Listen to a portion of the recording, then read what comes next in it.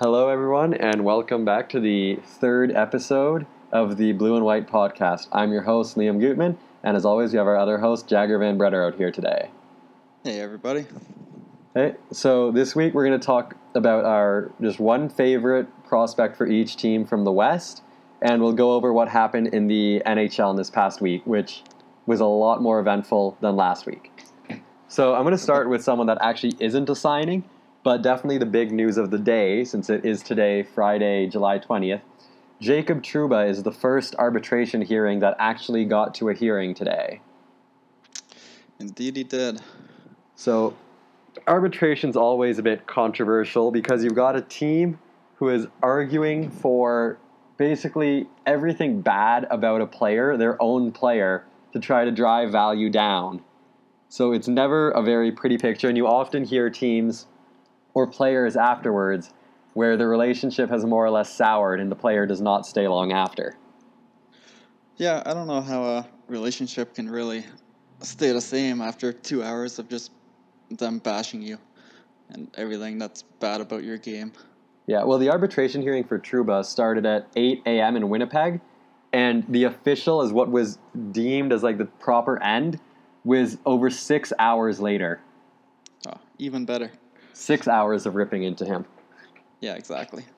Yeah, so it's after that, there's 48 hours from about 2 p.m. Winnipeg time, 3 p.m. Eastern Standard Time.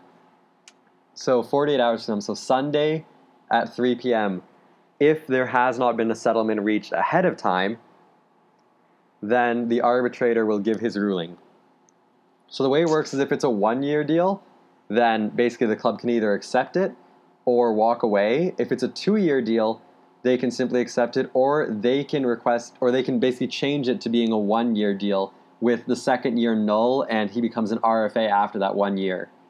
So the person who deems that too, since it's a player-elected arbitration by Trouba's camp, it's the team who chooses whether it's a 1 or 2 year deal initially.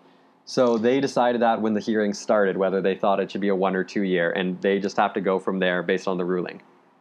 Yeah, and like we were saying, Trouba would be a UFA if they chose the 2-year option, and he'll still be an RFA if they choose for the 1-year option instead. So you gotta imagine that if Winnipeg can't lock him up long term right now, like between this 48 hours, then they just choose the 1 year. Oh, definitely that. I can't see the logic in letting him walk as a UFA, because even if it's a contract they don't like, say he is awarded $7 million and they don't want to pay him that, especially with a lot of new contracts coming up next year, there is without a doubt a trade market for Jacob Trouba. Oh, for sure. So, yeah, that's the big news of the day today. So then we'll just get into what different teams did. And we may as well start with Winnipeg, who re-signed one of their other big free agents already in Connor Hellebuyck.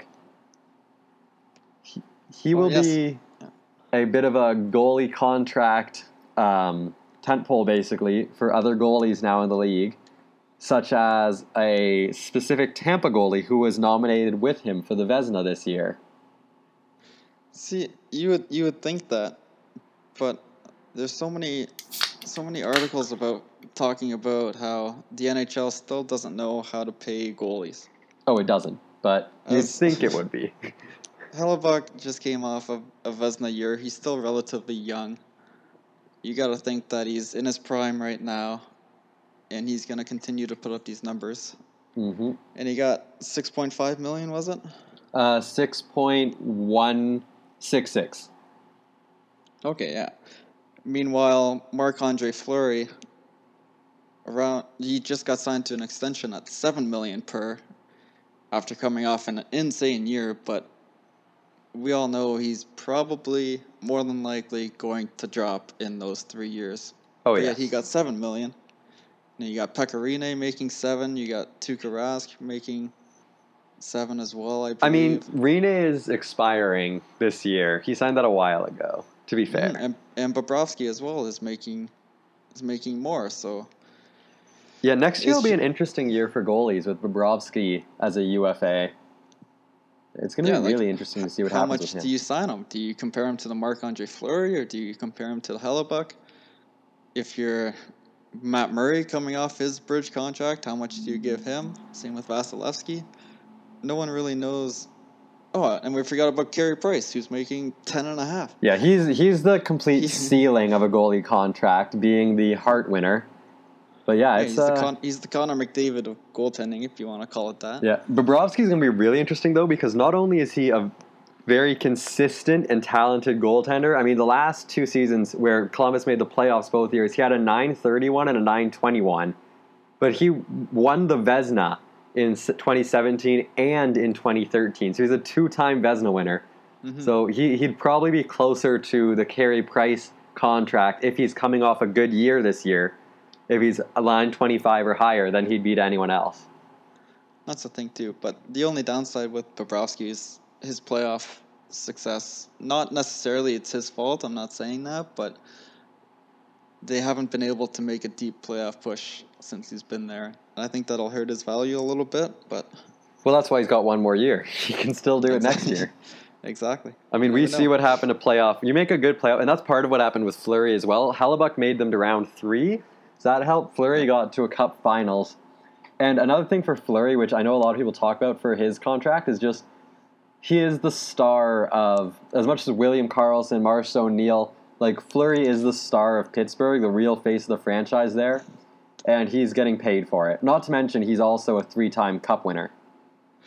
That's for sure. And they don't really have a up-and-coming goaltender ready to take over the reins from him, so they probably had to settle a little bit on that contract. Yeah, Hellebuyck, the good thing for them, though, is they got term. They got 7 years at 6.166. Yeah.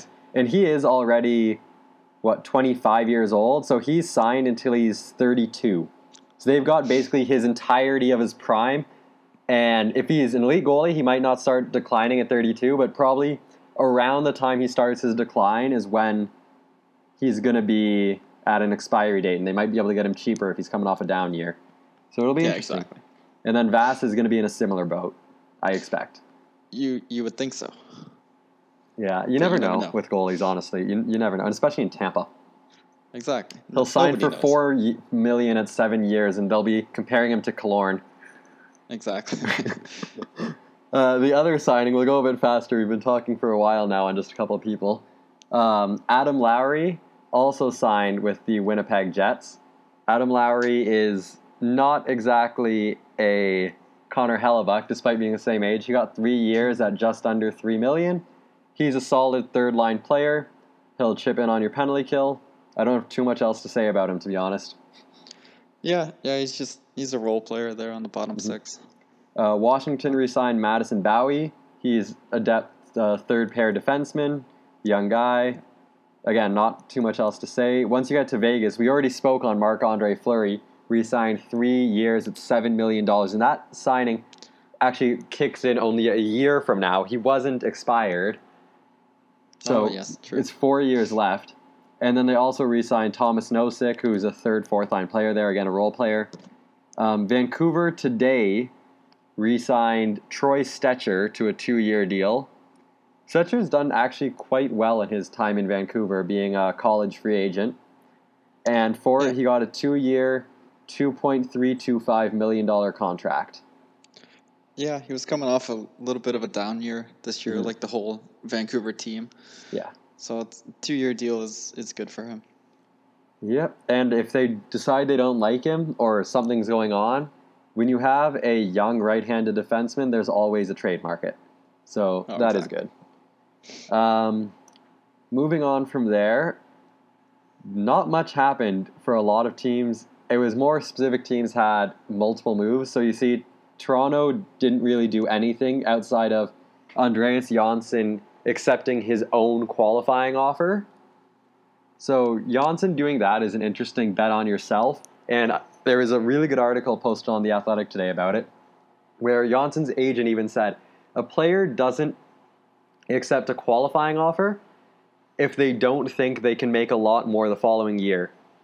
And he said, while not discussing any term, that they did discuss 2-3 different lengths of the contracts with the Leafs. But Johnsson decided, with only 9 games in the NHL and then playoff games, there isn't much of a real comparable for him to make a long-term deal. Most players that range are making maybe 1 or 2 year deals at less than $1 million. So he decided to just take a qualifying offer so that he could get a 1 year deal and hopefully make a lot more money in a following year.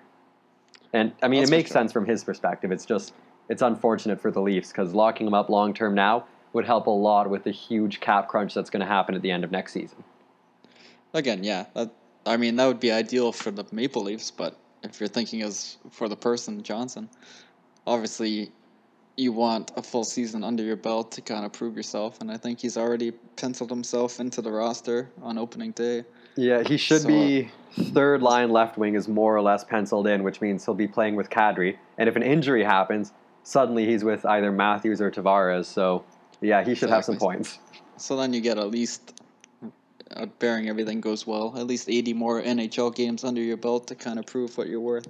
Yep, and if he can post, 35, 40... I mean, I think it's very reasonable to expect 40 points out of him just with his skill. It's not like he's coming in as a 20-year-old. He's 23. He will be 24 during the year. And, yeah, when you're playing with centers like Kadri, Tavares, Matthews, you're going to produce if you have offensive talent. So he Exactly. will most likely be able to parlay himself a pretty nice contract next year. Yeah, it was a smart move for sure. Yep. Everyone in Leafs Nation, we're constantly waiting to hear about William Nylander and the deal that will hopefully be coming someday soon. You still got lots of time. Oh, yeah. I'm just waiting. I'm waiting for a day where they said there's going to be a press conference and they just announce Nylander, Marner, and Matthews extensions all at once. That is my dream. That'd be kind of funny. Moving on, Tampa did not do anything this week because they have no one else to re-sign. Just waiting on Carlson. That's Yeah. it. St. Louis did nothing else this week either, although they still have Schmaltz, Edmondson, and Bo Bennett to re-sign. Good old Glassbones Bennett. Wasn't he going to the KHL? Oh, you're right. He did. He signed a deal in the KHL, but they do still retain his rights. Yes. I wanted to ask him if his tweets would be in Russian or English still. Man, his Twitter account's so good. He's like Michael Grabner. Certain players are just so good. So funny. He does have a good Twitter. San Jose just today announced that they've re-signed Chris Tierney. So I think they got a decent deal out of him. He's a good player. I'd say third line, but he can move up into the top six if necessary. And San Jose had some cap space. I think they were really heavily betting on Tavares, which didn't go their way. So getting able to lock up Tierney to more of a bridge deal than anything at almost $3 million for 2 years, it's a solid signing. It is what it is. They also signed Merkley, did they not, to the entry They level did contract? sign Merkley. I'm not mentioning ELCs because there are so many ELCs. Oh, Merkley's from Guelph, so that's a shout out.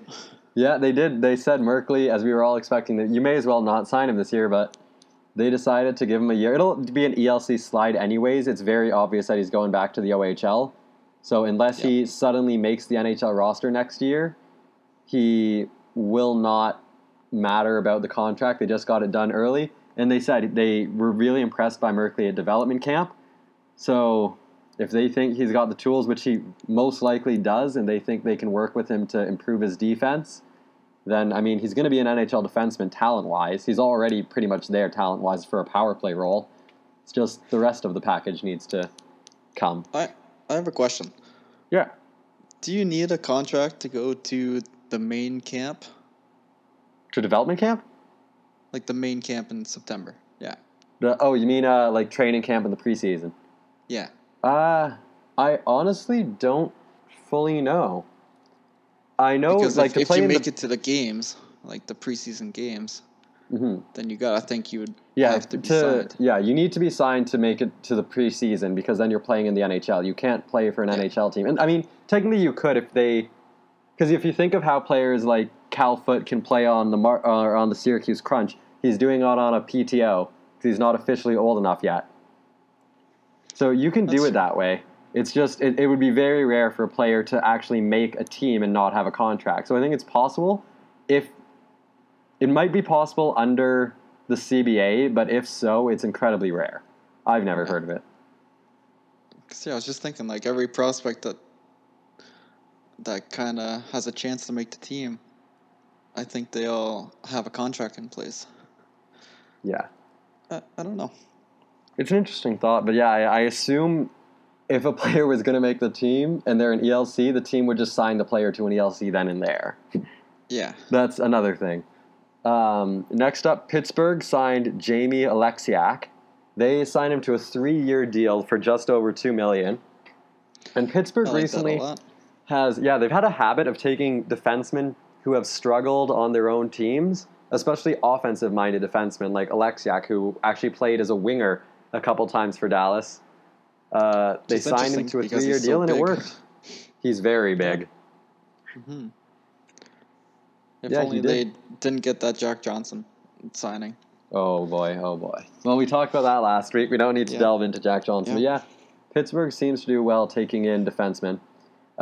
Philly re-signed Anthony Stolarz. He will either be their NHL backup or third goalie, while I expect he'll be the backup while Lyon and Carter Hart play as the main goalie in the AHL. I don't expect Carter Hart to take much time to make the NHL either. I think they're just going to play him as much as they possibly can. Yeah, I think so too. Moving on, Ottawa did what Ottawa does, which is nothing.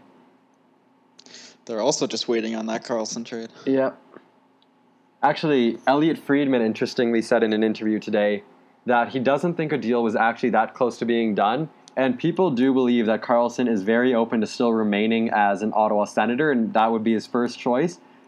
But there are beliefs that he's much less inclined to do it if ownership remains the same. As well, he also mentioned that he thinks Vegas might be more interested in a Mark Stone trade for the restricted free agent than they are for Karlsson. See, it's interesting because you would think that Ottawa would be doing everything they can to keep him. They wouldn't put him up for trade right away if they had any belief that they could sign him. So You've got the best defenseman of his generation. It's the fact that you only offered him $10 million, and you have Mark Stone going up for arbitration. You made that giant trade for Matthew Shane, and now potentially all three of those guys want out. Yeah. So or you can just give Karlsson a blank check. I mean, ownership won't do it, but that's what they should do. Give him a blank check, say $12 million a year, sure. Use that to keep Stone. Use that to keep Duchesne. Try at least to put up a couple wins next year. One thing I did hear, which I have no confirmation from any sources, nothing like that. I haven't heard it reported by Friedman, but it was definitely rumored around enough for different reporters to discuss it. No Friedmans or Bob McKenzie's again, but it was discussed. Was the reason why Karlsson can't balked at the Ottawa offer was not because of what the cap was, but that it was a primarily salary contract versus a lot of the contracts we see now, which are very bonus heavy, so that the players are guaranteed their money and they're basically lockout-proof contracts. Oh, okay. That's actually an interesting one for Hellebuck, which you can look at when Vass signs. Was Hellebuck's $6 million contract at 7 years is all salary. Unless it hasn't been confirmed yet, Cap Friendly has it as a complete salary deal, no bonuses in the contract. Which means you could get Vass hypothetically for less if you could play bonuses. It's amazing how some people do that while others do the exact opposite. Oh yeah, Tavares got almost entirely. There's not a single year where his salary is over $1 million. It's like Connor McDavid as well. Yeah, Matthews will likely be the same. Marner's will probably be pretty bonuses. Nylander too. It's a lot of bonuses right now because players are worried about lockouts. The thing that's crazy though, I love looking at this McDavid contract because July 1st, 2018, so he would have just got paid $13 million in signing bonuses. Did you see what Tavares is in the first couple of years? It's more. Higher than 13? It's 15. So you're a hockey player. I mean, Connor McDavid, he's 20, right? No. He's older than 20 now. 21. Yeah. You get a check in the mail for $13 million minus taxes and all that, so it's still... It's a lot of money. $10 million. What do you do with that? What? What goes through your head when you're like, oh, another $10 million? I mean, I Just throw it understand in why the bank. Tavares wanted his. I mean, 15.25 million in year one. That'll get you like a decent townhouse in Toronto. He's not getting a fancy apartment on that money, Yeah. but That's true. Toronto rent. Yeah, his is actually interesting a lot because it decreases year over year for the most part. But his base salary in year one, every other year is 910,000. Year one, it's 650, and he has a signing bonus July 1st of 15,250,000. Must be nice. Yep. Then it's 1499, 1109, 844, and then for the final 3 years, it's 7,040,000 in signing bonuses with the 910 base salary. So yeah, this year and next year, he's making 15.9 million, but in the final three, it's 7.95. I just think it's crazy how they get it. They get all the signing bonuses on July 1st, and then the base salary is spread out throughout the year. Yeah, I mean it's a good way to work around the cap. If you're a team that can afford it, if you're a Toronto or a New York, Montreal, this is how you use your financial power in a cap era. That's an issue with probably Ottawa. They don't want to be paying Erik Karlsson $12 million in bonuses if there's a lockout. Yeah, that's true. Come on, Ottawa. Yeah, I don't know.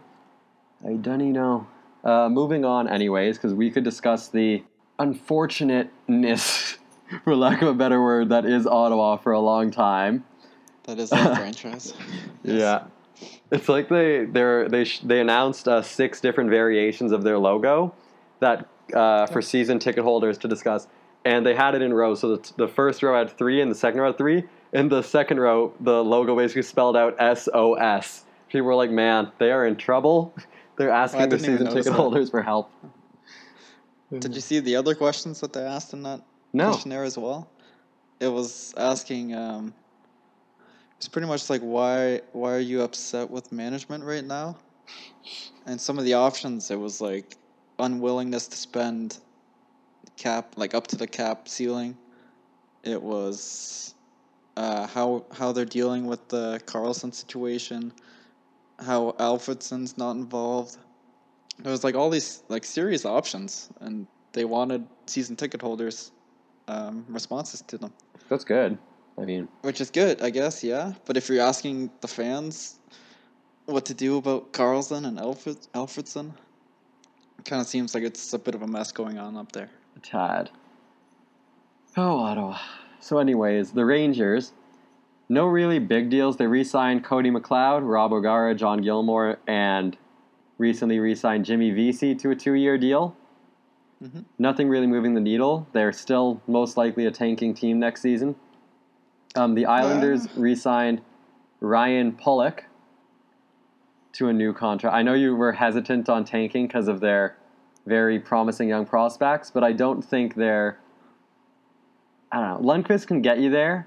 He can make you a playoff team, but I don't think they're a playoff team next year.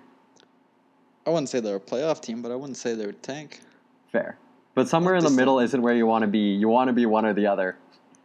You want to tank, yes, but I don't think they will. Fair. Very, very fair. Yeah, then, as I said, the Islanders re-signed Devin Taves, who, if you don't know that name, which is understandable because he's not in the NHL yet, he's a fairly promising young defenseman. He is 24 years old. He came out of Quinnipiac University. He posted 45 points in 76 games as a rookie, and then this season had a pretty bad injury, but still managed 22-30 for Bridgeport. So if there's an opening, it's expected he's the guy who's going to get a call-up. Then they also re-signed Ryan Pulock, as was already mentioned, to just a bridge deal for 2 years at $2 million, which is actually a lot cheaper than I thought they'd be able to get him for. So that's good, though. Again, 2 years to kind of, especially with DeHaan leaving, opens up a bigger spot for him. But if I were them, I might have just tried to sign him long-term now, get it cheap, and maybe not sign one or two of their 3 lines of fourth liners. Again, though, you got to think that Pulock was the one pulling for the bridge. True. Very true. The Devils re-signed Nason, Coleman, and Nick Lepin. None of those are really big names. It's all shorter-term deals. Nashville, interestingly, though, re-signed two different players this week, Ryan Hartman and UC Saros. Now, the Saros deal, we both agree, is fantastic. It's $1.5 million for over 3 years, so 4.5 total. And Saros has been nothing but spectacular in his time in Nashville. So to get him going from 23 to 26, hitting his prime at that number, it's a massive steal that extends their cup window. It's the only way to describe it. Yeah, no, it's almost the exact scenario of what Matt Murray and Andrei Vasilevsky did in Pittsburgh and Tampa, except they locked him up at a $1.5 million cap hit instead of a 3.3 or a 3.5. Yeah, it's very clear with Rinne with 1 year left on his deal that they're going to be transitioning Saros to starter. And in the last 2 years, he played 21 games in 26 and had a .923 and a .925 save percentage. The guy is, and by all advanced metrics, goals saved above average, he's a top 5 goalie in all of those metrics. So the guy, basically by every standpoint, is fantastic. Yeah. So you got to think this year, probably hope to split the starts with Rinne, and if everything goes well, either try and trade Rinne at the deadline, or if they want to try and keep going with that 1A, 1B for this year, and then just let Rinne walk as a free agent. Mm-hmm. One of those two. Yeah. Then they also re-signed Ryan Hartman to a 1 year, $875K deal. So that's very simple. He's betting on himself to do better next year. Yeah. Montreal re-signed Philip Deneau, 3 years at just over $3 million. I think that's a fair contract for a center in a team that needs center depth. So it's good. I don't think it's an overpay by any means. Jagger? Yeah, I don't really know too much about Deneau. I thought it was a little bit high, but again, you're right. Like center depth, Montreal doesn't really have it, and I think for 3 years, he can play anywhere up and down that lineup. Yeah. So it's good and kind of gives him a chance to show himself. Yeah, I think it's more of a bet that they got him for 3 years. More than anything, they're getting his prime 25 to 28 years old. Because he's coming off a down year where the whole team was down and he came off an injury. He missed 30 games. But his first full year in Montreal, he did have a 40-point season, and he's a capable center. He's not really meant to be a top 6 forward, I don't think, which is how he's going to be used. But next year, in 2019, with the additions of most likely Kotkaniemi and Ryan Poehling, he should be settling in by partway into the year once those guys are acclimatized to the NHL as a third-line center, and he should be fine there. Yeah, I think as a third-line center, he should really excel. Yeah, and then the Canadiens also re-signed the player they traded for last week, Joel Armia, getting him to a 1 year, $1.85 million deal, which will expire with arbitration rights as an RFA. Yeah. So Another again, prove-it deal. Yeah, Minnesota and LA did nothing this week, although Minnesota is definitely a team that will be soon. Matt Dumba's arbitration hearing is on the 23rd. That'll be a big one. Yep. Then there wasn't much else for another few teams. Florida, Edmonton, Detroit, Dallas. Again, nobody did anything much yet, but Darnell Nurse and Dylan Larkin are definitely the two big guys there at Detroit and Edmonton who are to be re-signed.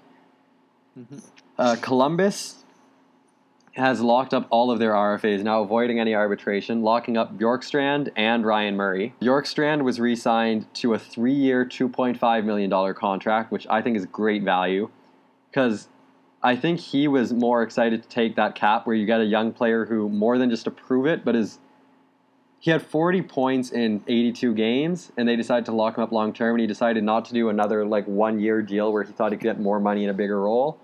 And that's a bet on, I guess, less of a bet on himself, but he's making steady money, and I think it's a great steal. Bjorkstrand's fantastic. Yeah, I think that's a good deal for both the player and the team. That's for sure. And then Ryan Murray got a 1 year, $2.825 million deal, and he will be an RFA arbitration eligible. Colorado and Columbus didn't do anything. Carolina re-signed one of the great hockey names, Greg McKegg. Oh, former Tampa Bay. Former Leaf, former Penguin. He's got Panther. Around. Yeah, he's played in a lot of places. Though. Greg McKegg was actually who we swapped for Zach Hyman. And I got to say, I think that trade worked out for us.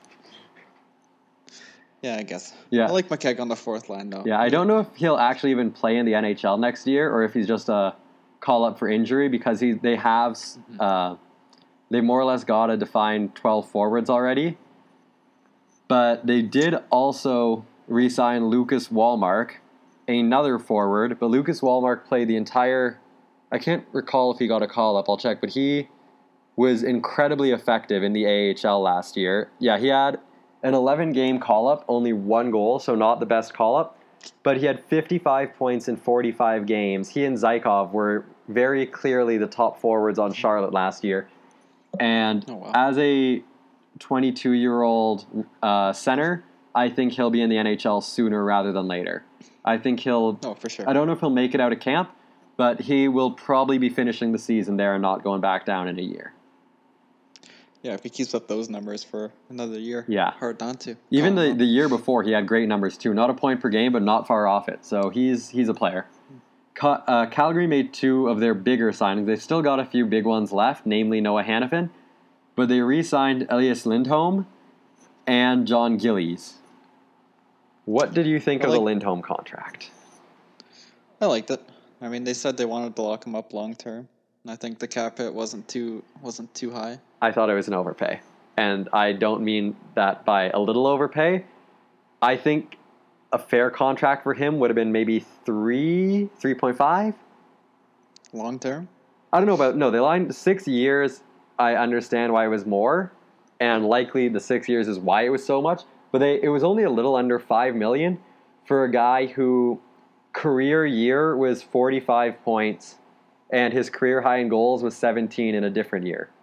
Like, he's never shown he's more of a mid-40 point guy. So, I don't know. I think $5 million for that's definitely an overpay, but I understand you're paying a 23-year-old at 6 years, taking away some UFA years. That's why, but it's still an overpay to me. Like, he's put up 40 points consistently on Carolina, who's definitely not known for putting up offense. Is he going to do better with Derek Ryan? He was always with Derek Ryan. Exactly.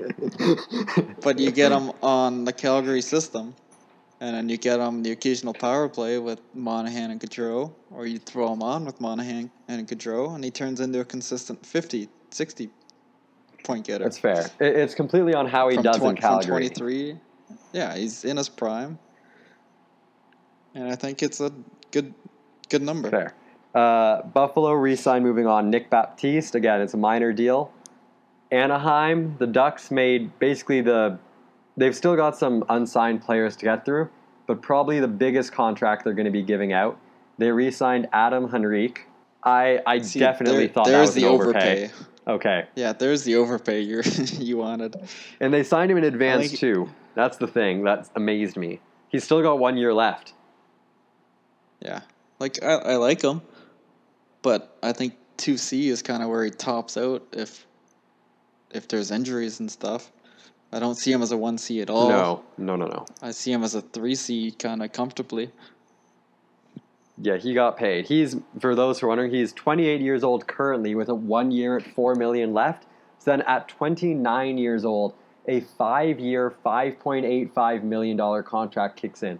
So they will be paying a 33-year-old $5.85 by the end of his contract, 34 when it expires. I really don't understand. I get that there were some high contracts given out this year. You look at guys like Beagle as a center who was definitely overpaid, Komarov. Stastny was actually probably fair considering the term. He only got 3 years. But yeah, it's hard to justify that contract. Yeah, I think that's a contract where 2 years down the road, like 2 years, 3 years, it looks bad. Yeah, and you can't exactly buy out a contract 6 years. Like, even if it's bad in 2-3 years, with 3 years left on a contract that size, you're not going to buy it out. At best, you could trade it away. Even then, you have to sweeten the pot. Yep. I mean, he's coming off a 50-point season, which more or less ties his career highs. He's hit 53 times and once hit 51.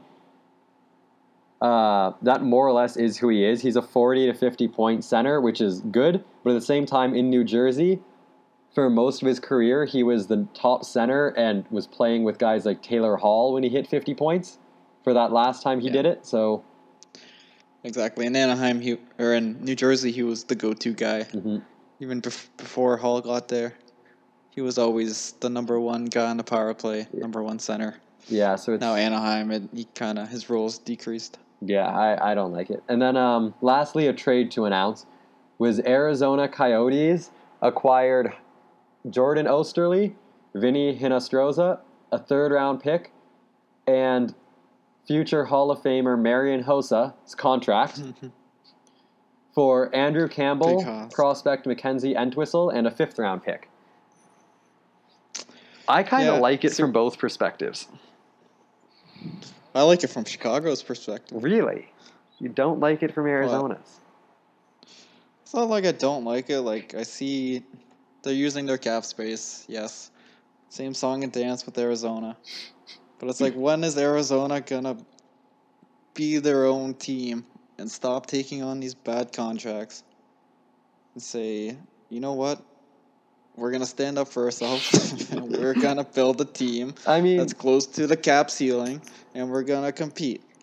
When is that going to happen? Boland's contract expires next season, meaning the only IR left, Boland, Datsuk, and Pronger will have expired, is going to be Marian Hossa's 2 years after this one at 5.275. But out of it, they got Vinny Hinostroza, who was absolutely fantastic in Chicago last year.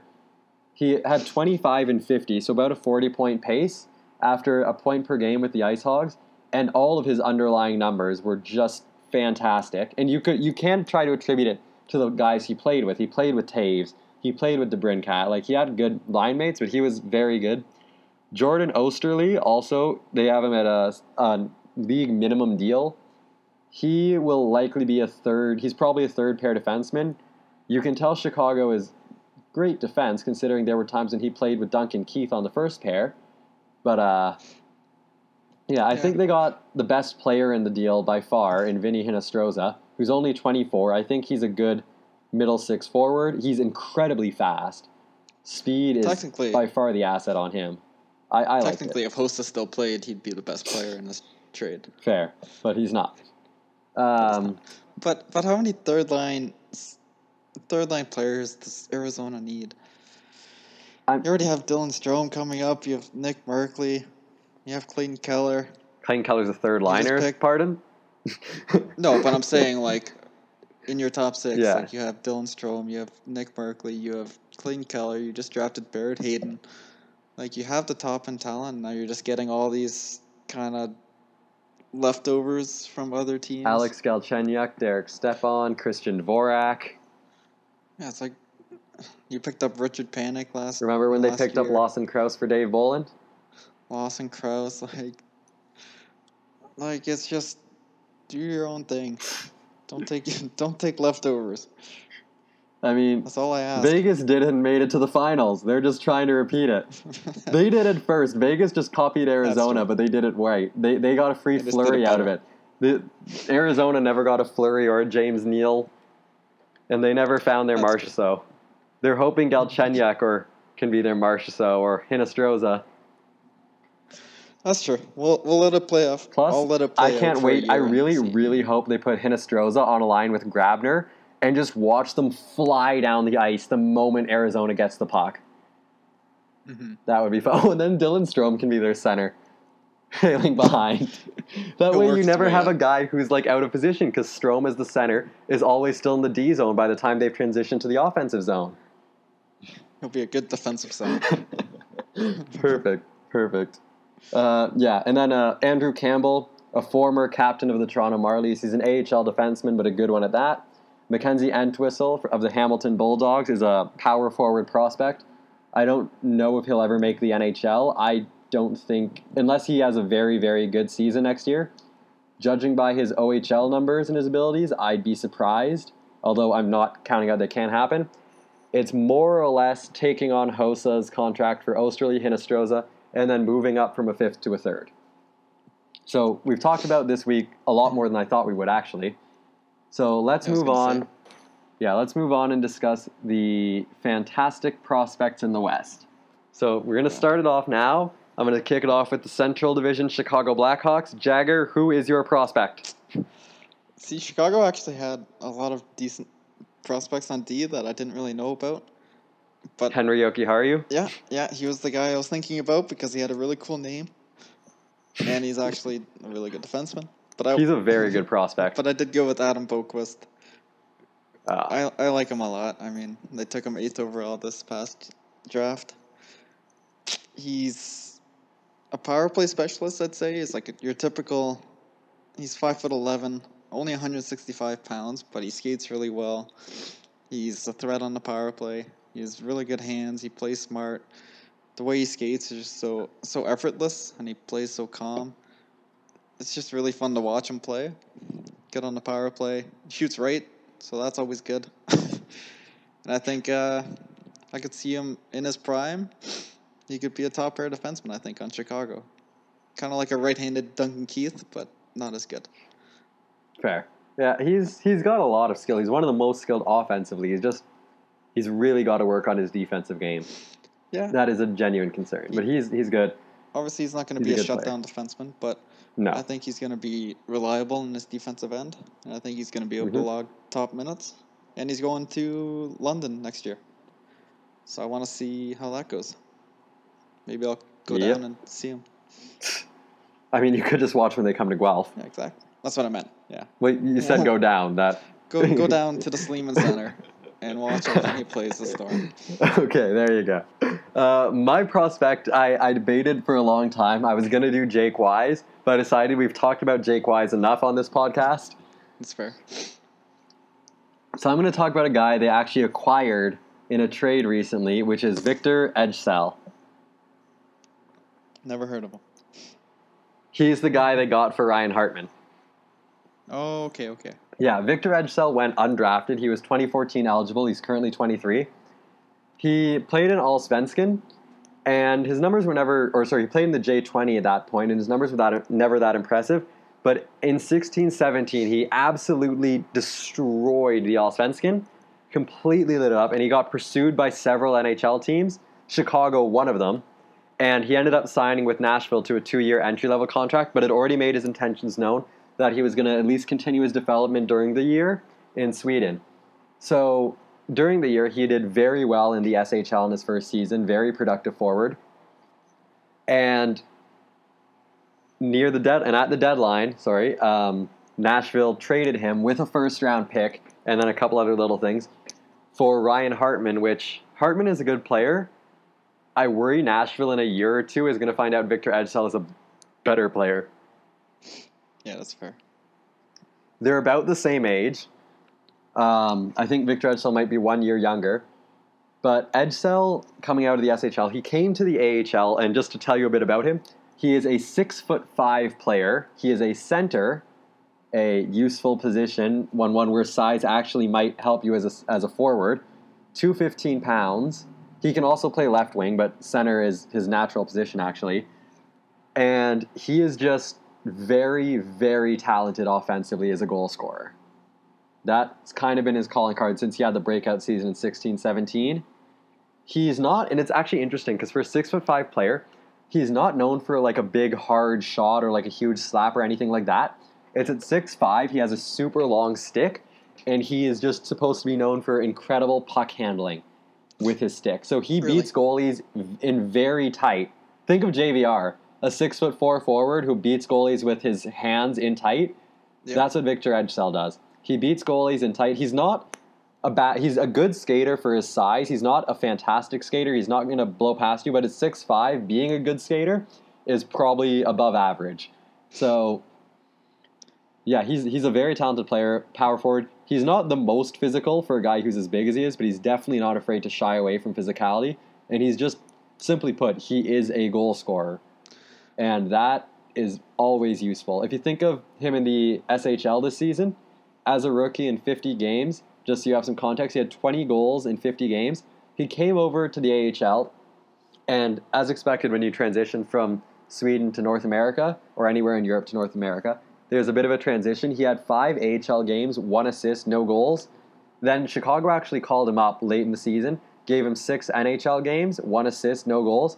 Then during the AHL playoffs, he finally got adjusted. He started to settle in, and he finished in the playoffs with 7 goals, 5 assists, 12 points in 13 games on Rockford. Wow.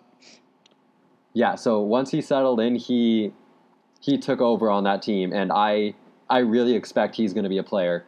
And the fact that he can play center as well if need be, I think Nashville might regret this trade. That's already without the fact they traded a first-round pick as well.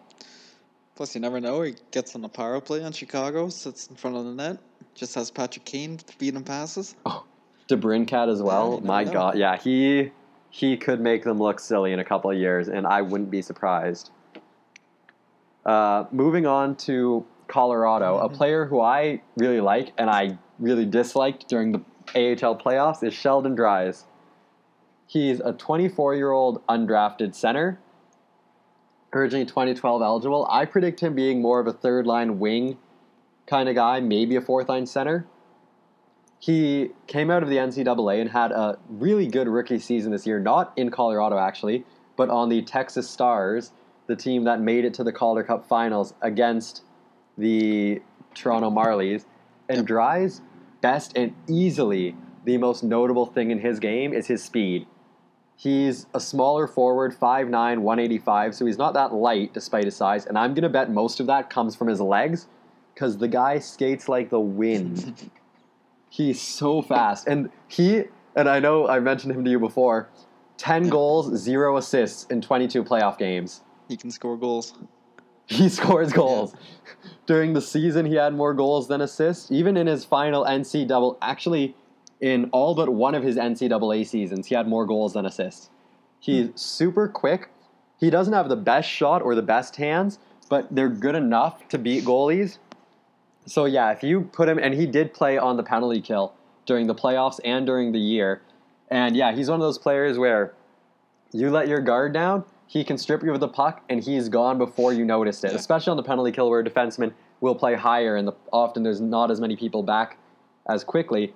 Yeah, he's gone, and he's scoring on you shorthanded. So I always appreciate great skaters. So since I actually watched 7 straight games of him, I had a good idea of what he could do, and he's just fun.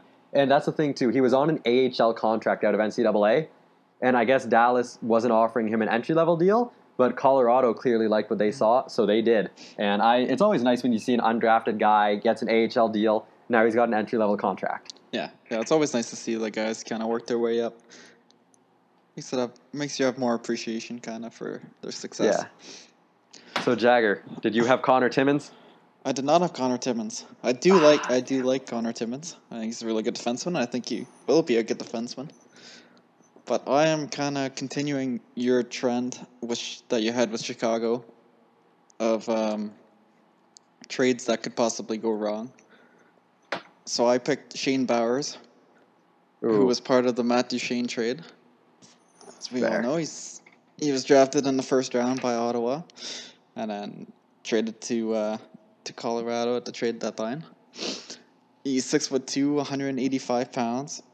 And for some reason, when he was drafted, I thought I heard it somewhere that he was just a goal scorer, and he had a really good shot, and he's a threat in the offensive zone, but he's got to work on his defensive game. I thought he was a two-way center. But yeah, the more I looked into him, he played at Boston University. He's on a line with Brady Tkachuk. He was the center.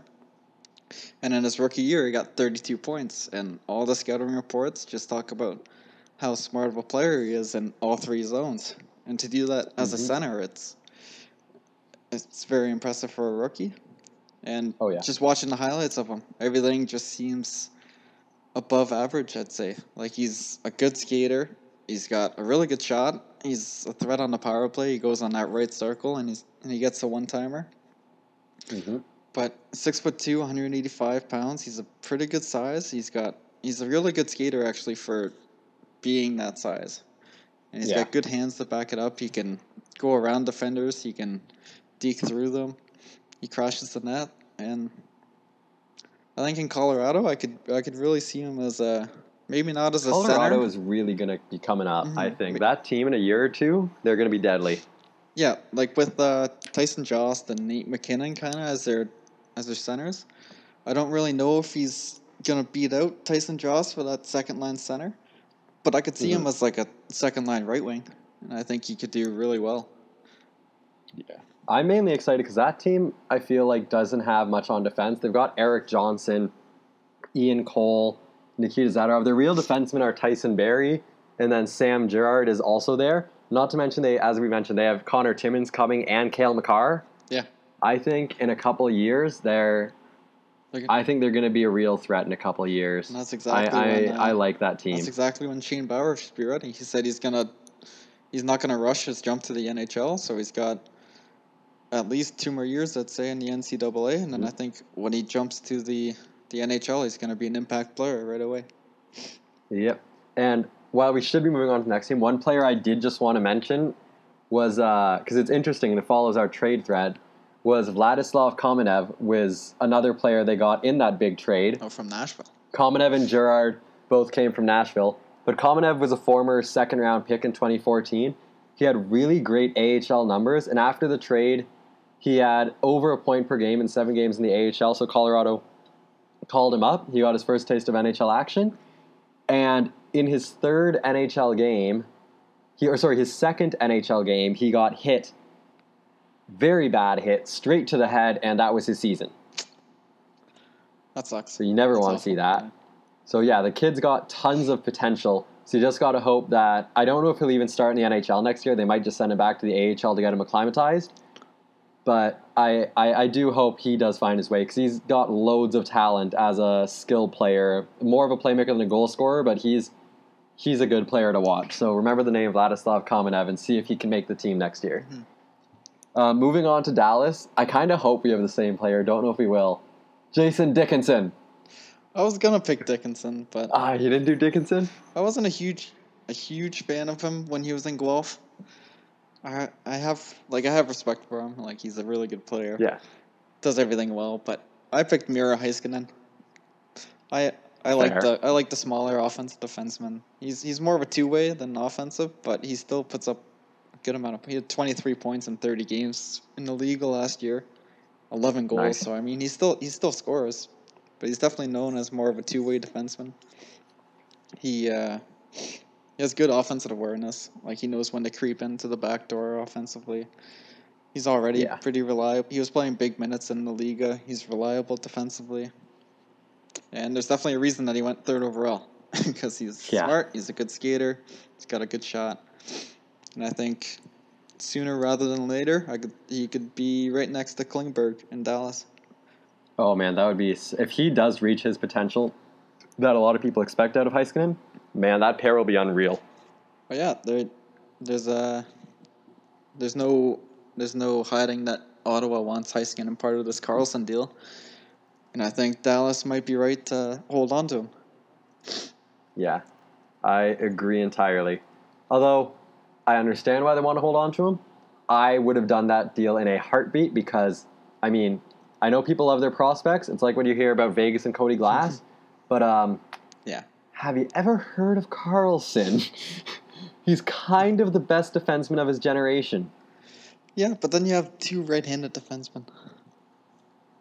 Jagger, as a Leafs fan, let me tell you, having two right-handed defensemen doesn't sound like a bad thing. Yeah, I know. But I like Heiskanen. Yeah, I like him too, but I'm just saying I would do that trade in a heartbeat. And then Jason Dickinson, as I already mentioned, he's mine. Jason Dickinson, another player who I watched in the Texas Stars, he's going to be on Dallas next season. He played some games there this year, some games in Texas, but he is waiver eligible as of this year, so that's it. He's not going down because he would get claimed. He's a former first-round pick out of Guelph. He's not exactly a scorer by any means. He, as Jagger said, he does everything right. He is that kind of player. Mm-hmm. He'll do everything how you want. He's a two-way center. He'll play on the penalty kill. He can contribute offensively, although he's not that offensive, and that's likely what's kept him in the AHL for so long. He had 27 games this year in Dallas and only 2 assists. Mm-hmm.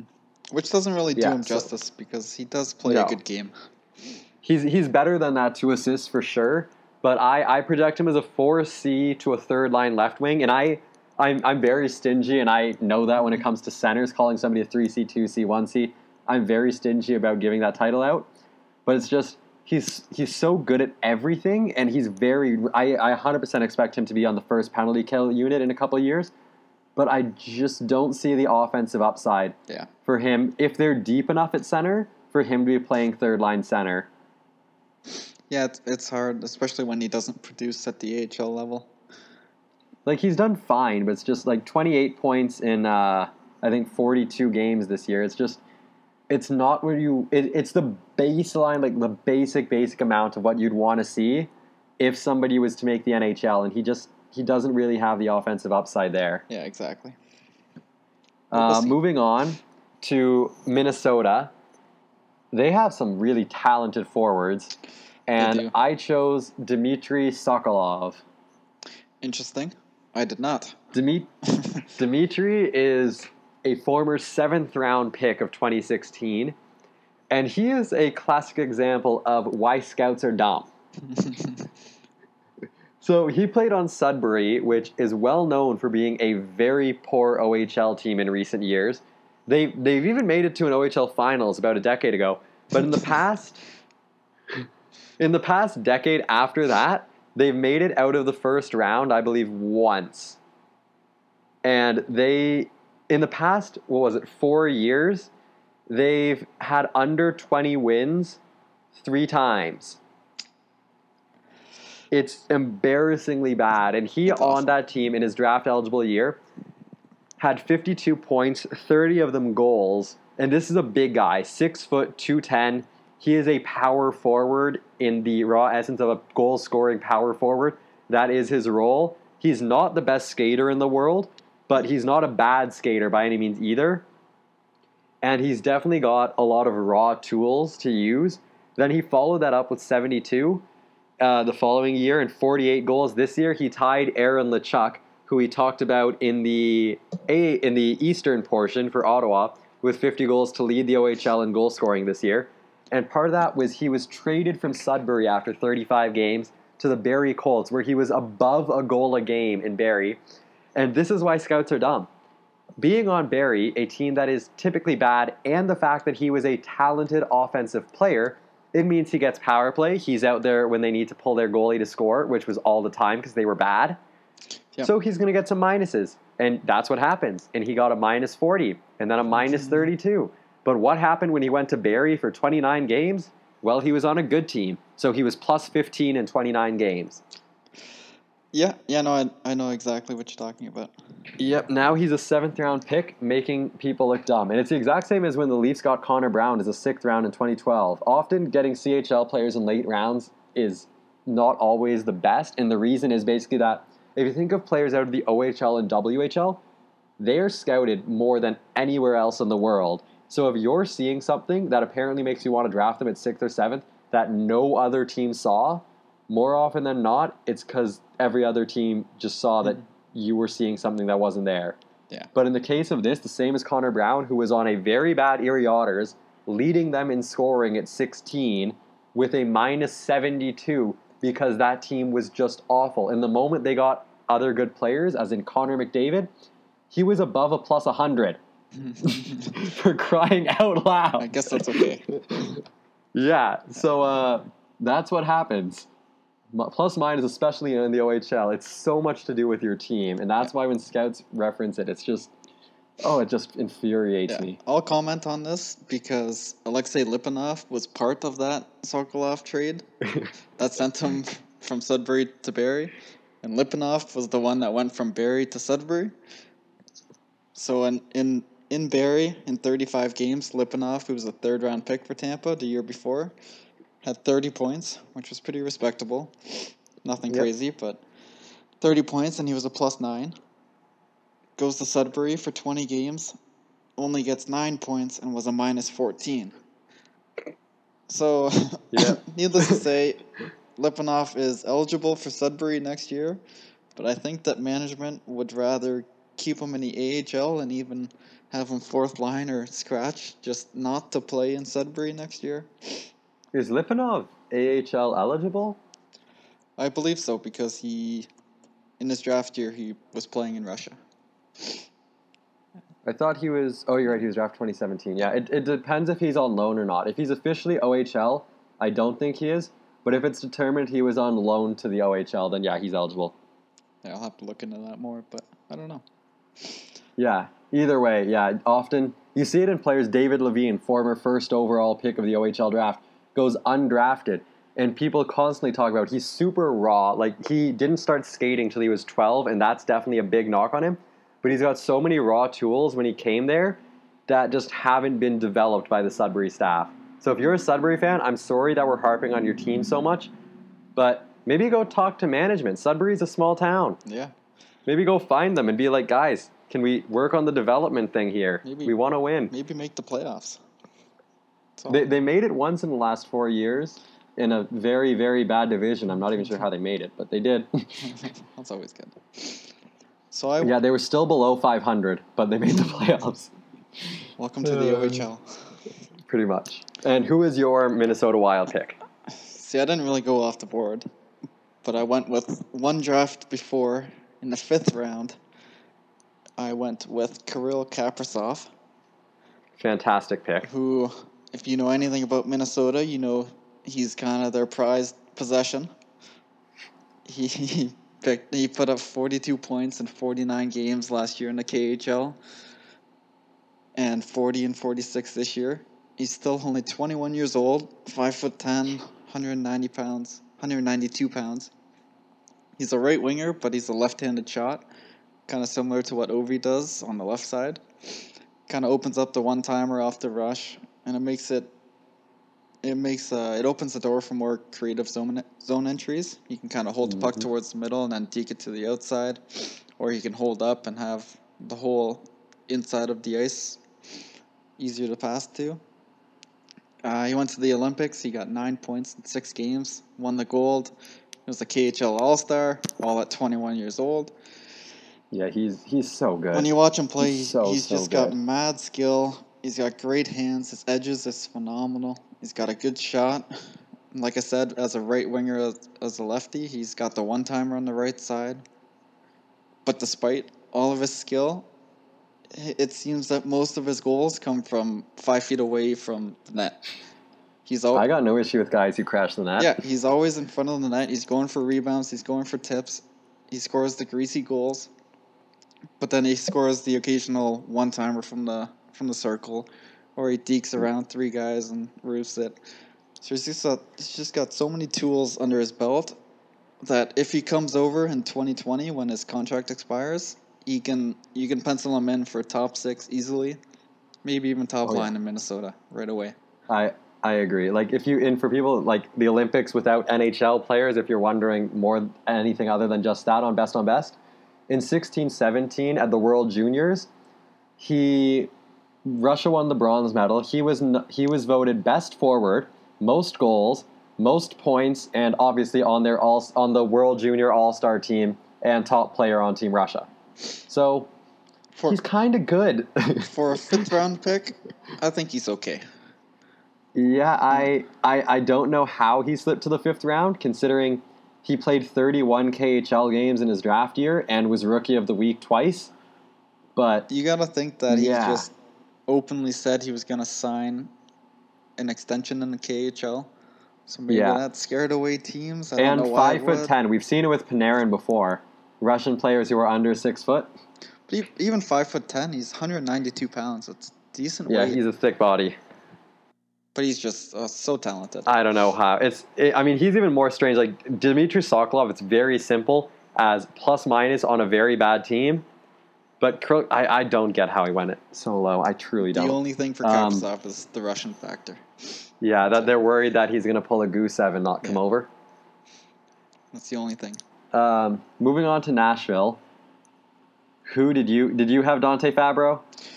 I didn't end up going with Dante Fabro. Who did you go with? Was it Golvanen? That's who I went with. It was Golvanen because it is favorite prospects, and how do you not like Golvanen? Yeah, Eli Tolvanen is just he's so good. He's like a Tarasenko in the making. You just watch him play, and you're like, he scores goals. He just gets the puck and he scores, no matter what. Yep. Whether it's like a one-timer or whether he somehow gets open in the slot or he gets a little bit of space, he just has such a quick shot, such an accurate shot, such a powerful shot. Yeah, it's I was reading a bunch of scouting reports on him not long ago, and because you and I were both high on him and didn't understand him falling in the draft, but I was reading the reports again, and the amount of ones that just said pinpoint accuracy, he will find himself room with his puck handling, and the moment he sees an opening, he will shoot it and it will go in, and it's like all of them are saying.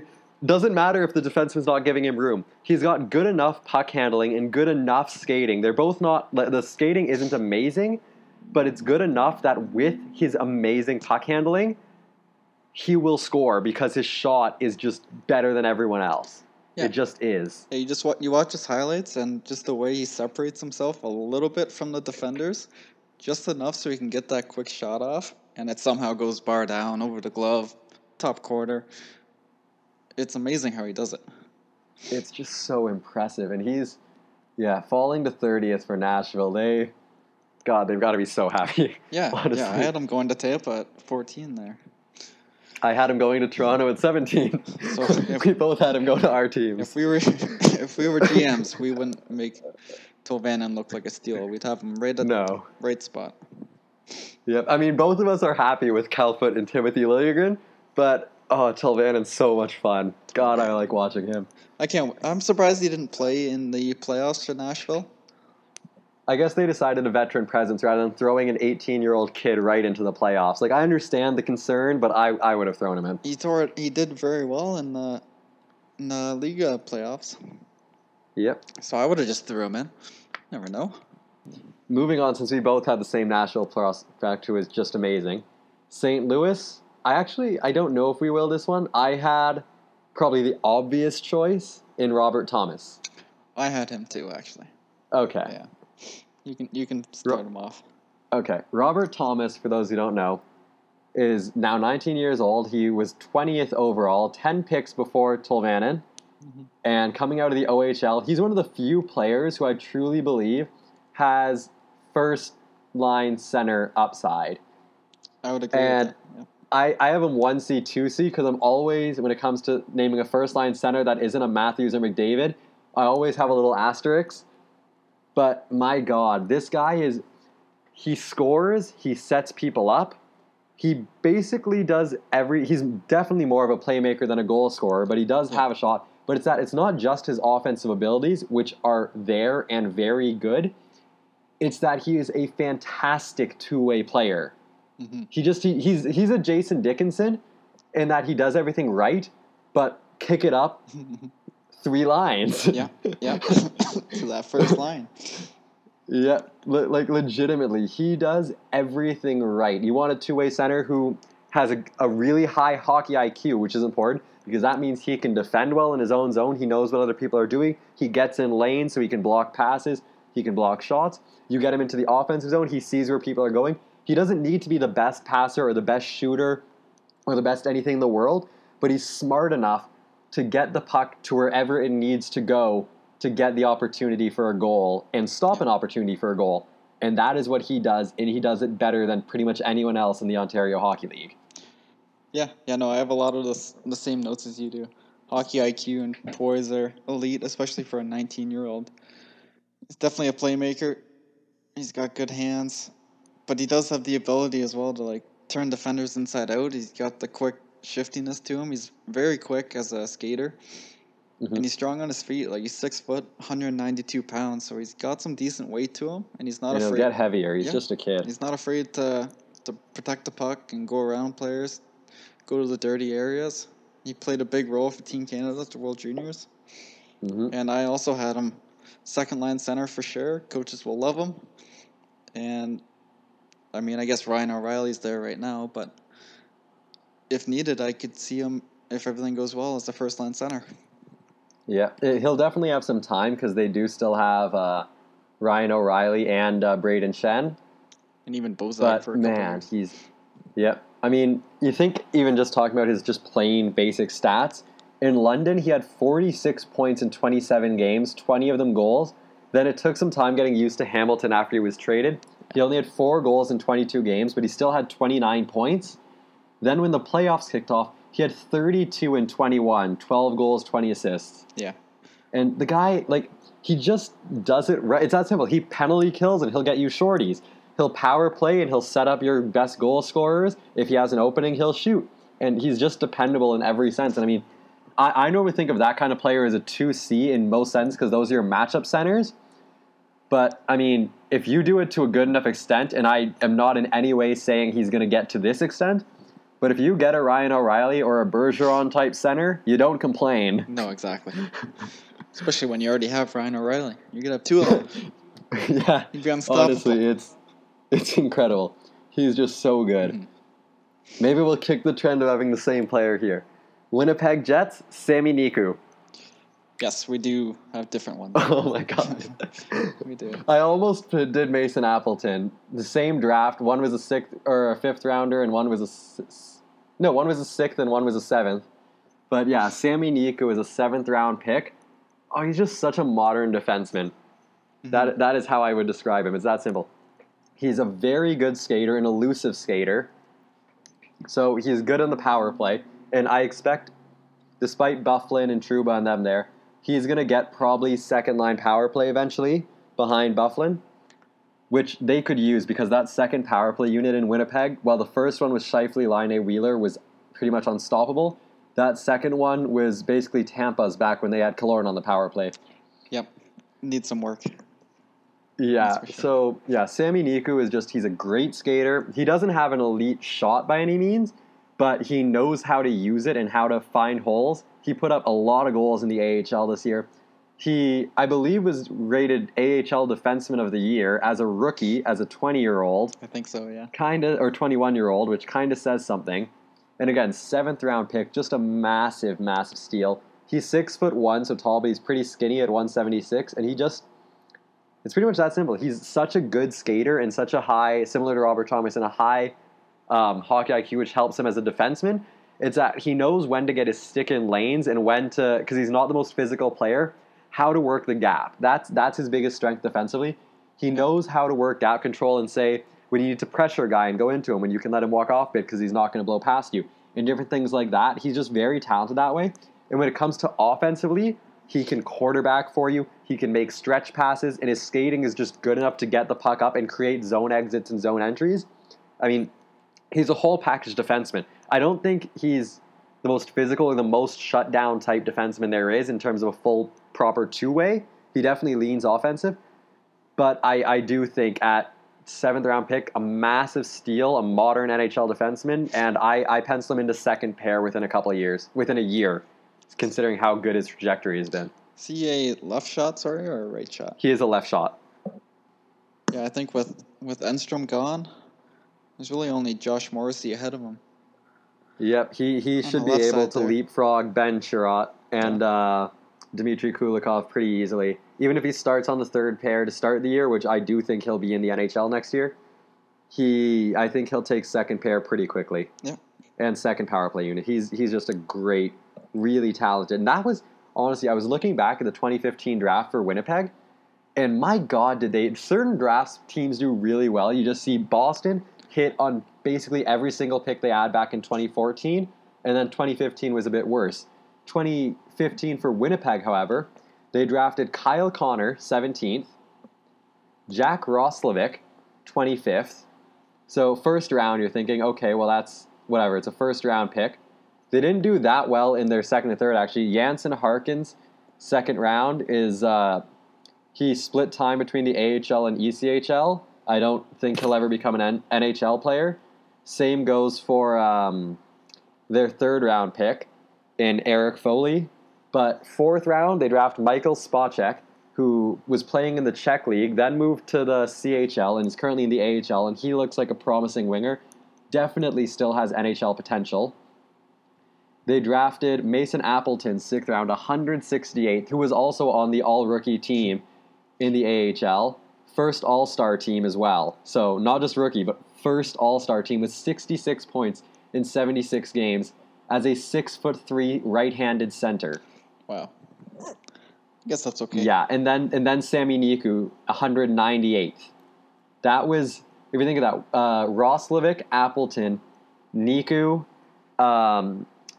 Connor, and potentially, what was his name? Michael Spacek. they could have 5 quality NHL players. Spacek's probably the only one who tops out as a bottom 6 player.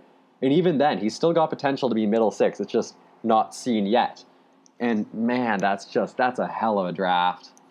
I guess that's an okay draft, you know. I mean, it's not great in point 48 or 79th overall, but It might not be Subban, McDonough, Pacioretty, but it's pretty good. I mean, it's definitely not like drafting. I mean, they only got Connor and Roslovic. It's not like the Leafs drafting Tyler Biggs and Stuart Percy first round. I still like Percy. I really hope he gets another NHL shot. The Leafs honestly really destroyed his development, but I still hope he gets an NHL shot. He's very capable in the AHL. I'd like to see him get an NHL shot somewhere. He's still young enough. We'll see. Moving on to the Pacific. Oh, I didn't even do my Winnipeg. Oh, I thought you said you had Sami Niku. No, I said we didn't have the same pick. Oh, sorry. Who do you have? I picked Vesalainen. Oh, fair. He was 24th pick in 2017. He's a big boy, 6'4", 209 pounds as a 19-year-old. He's a left wing, left-handed shot. And last year he played in the Liga, and he put up 39 points in 44 games in his rookie year. Second on the team in points. Not too bad for your first year there. Went to the World Juniors, 6 points in 5 games. And watching him play as a big guy, he actually skates very well. Not just for a 6'4" guy, but like as a skater, he's good. And he's got very underrated hands. He tried to pull off the in between the legs deke on a breakaway as he was getting pressured. I was pretty impressed by that. He was a steal. At 24th, yeah. He's got a powerful, accurate shot. He also plays the right circle on the power play. He goes for the one-timer. He also has a very underrated wrist shot. And he's a goal scorer. And at 6'4", he's definitely got an NHL size to him already. Mm-hmm. I think maybe 1 year, 2 years at the very tops in the AHL, but I think 1 year in the AHL, he should be good to go in the NHL. The problem with Winnipeg is that they have so many wingers already. So maybe 2 years in the AHL just because their top 6 is already packed. Yeah, but when you need power play 2 help, why not get Line A light? Yeah, get Line A on the left. You can have Vesalainen on the right. 2 big boys. Yeah. It's funny, 2017, I remember for a long time they said, compared to 2015, which was an incredibly deep draft, and 2016 was pretty good as well, you were saying 2017 isn't as good, and you see it as the super top-tier talent, the Matthews, Laines, Eichels, McDavids aren't there, so then the players who are slightly lower move up. So then you look at the players who in those drafts were top 10, maybe the top 15 people in the 2015-16 are top 10 in 2017, and so on and so on. Mm-hmm. But you look at that draft already 1 year removed. Nico Hischier is already looking like a 1 seed. Nolan Patrick, after a pretty brutal start to the season, in the second half was as good as any other second-line center. Yeah. Miro Heiskanen's looking great. Elias Pettersson looks amazing. Elias Anderson, Casey Millstat, Gabe Velarde, Martin Neckash at 12th. Cal Foote 14th. Brandstrom 15th, amazing, and I'm going to talk about him later. Mm-hmm. Liljegren. We already mentioned Robert Thomas. We mentioned Philip Cheadle last week. Vesalainen, Ryan Poehling, Morgan Frost we've mentioned. You already mentioned Shane Bowers. Eli Tolvanen 30th. These are all first-round players I've just mentioned, and there are a lot of other great ones, and that's literally just the first round, and they're all already looking fantastic. I mean, even the start of the second round, Connor Timmins was the first second-round pick. Yeah. Nick Hague just won OHL Defenseman of the Year. Alexei Heponiemi, who we mentioned on Florida, was 40th. Like, that draft is very quickly looking a lot better than people gave it credit for. Yeah, it already has the potential to be, like, one of the best drafts for the first round in recent history, I'd say. Like, I don't know if it'll properly battle 2015 as well as it should because there is no McDavid. But it's a very deep draft. People did not give it nearly enough credit because all the players who kind of fell through, the Robert Thomases, Poehlings, Tolvanens, Vesalainens, all those guys were 20 to 30, and they all look like they're going to be solid top 6 NHL players. Mm-hmm. Let's go to the Pacific. Anaheim, I ranked Sam Steele. Sammy Steely Steele. I had him too. Sam's. Oh, you did? Why don't you take this one? I like him because he's a smaller guy. He's a center. He was the 30th pick in 2016, so he's 20 years old right now. He was captain last year, assistant captain for 2 years before that. He's a guy that kind of goes out there. He gives it his all every shift. He puts up a lot of points. 338 points in 258 WHL games. So he puts up points. Goes to the World Juniors, got 9 points in 7. And he might have a smaller stature, but a lot of his goals are from crushing the net, just like I was saying with Kirill Kaprizov. Kaprizov, yes. Yeah, Steele, like, he likes to crush the net despite only being 5'11". He's got really good hockey IQ, really good hands. For a small guy, he's got good skating. Not amazing skating, but he's got really good skating. And definitely more of a playmaker. On the power play, he plays on the goal line on the left side there. So he's not a one-timer threat as a lot of the other guys were, but he definitely sets up the power play. Definitely runs through him. And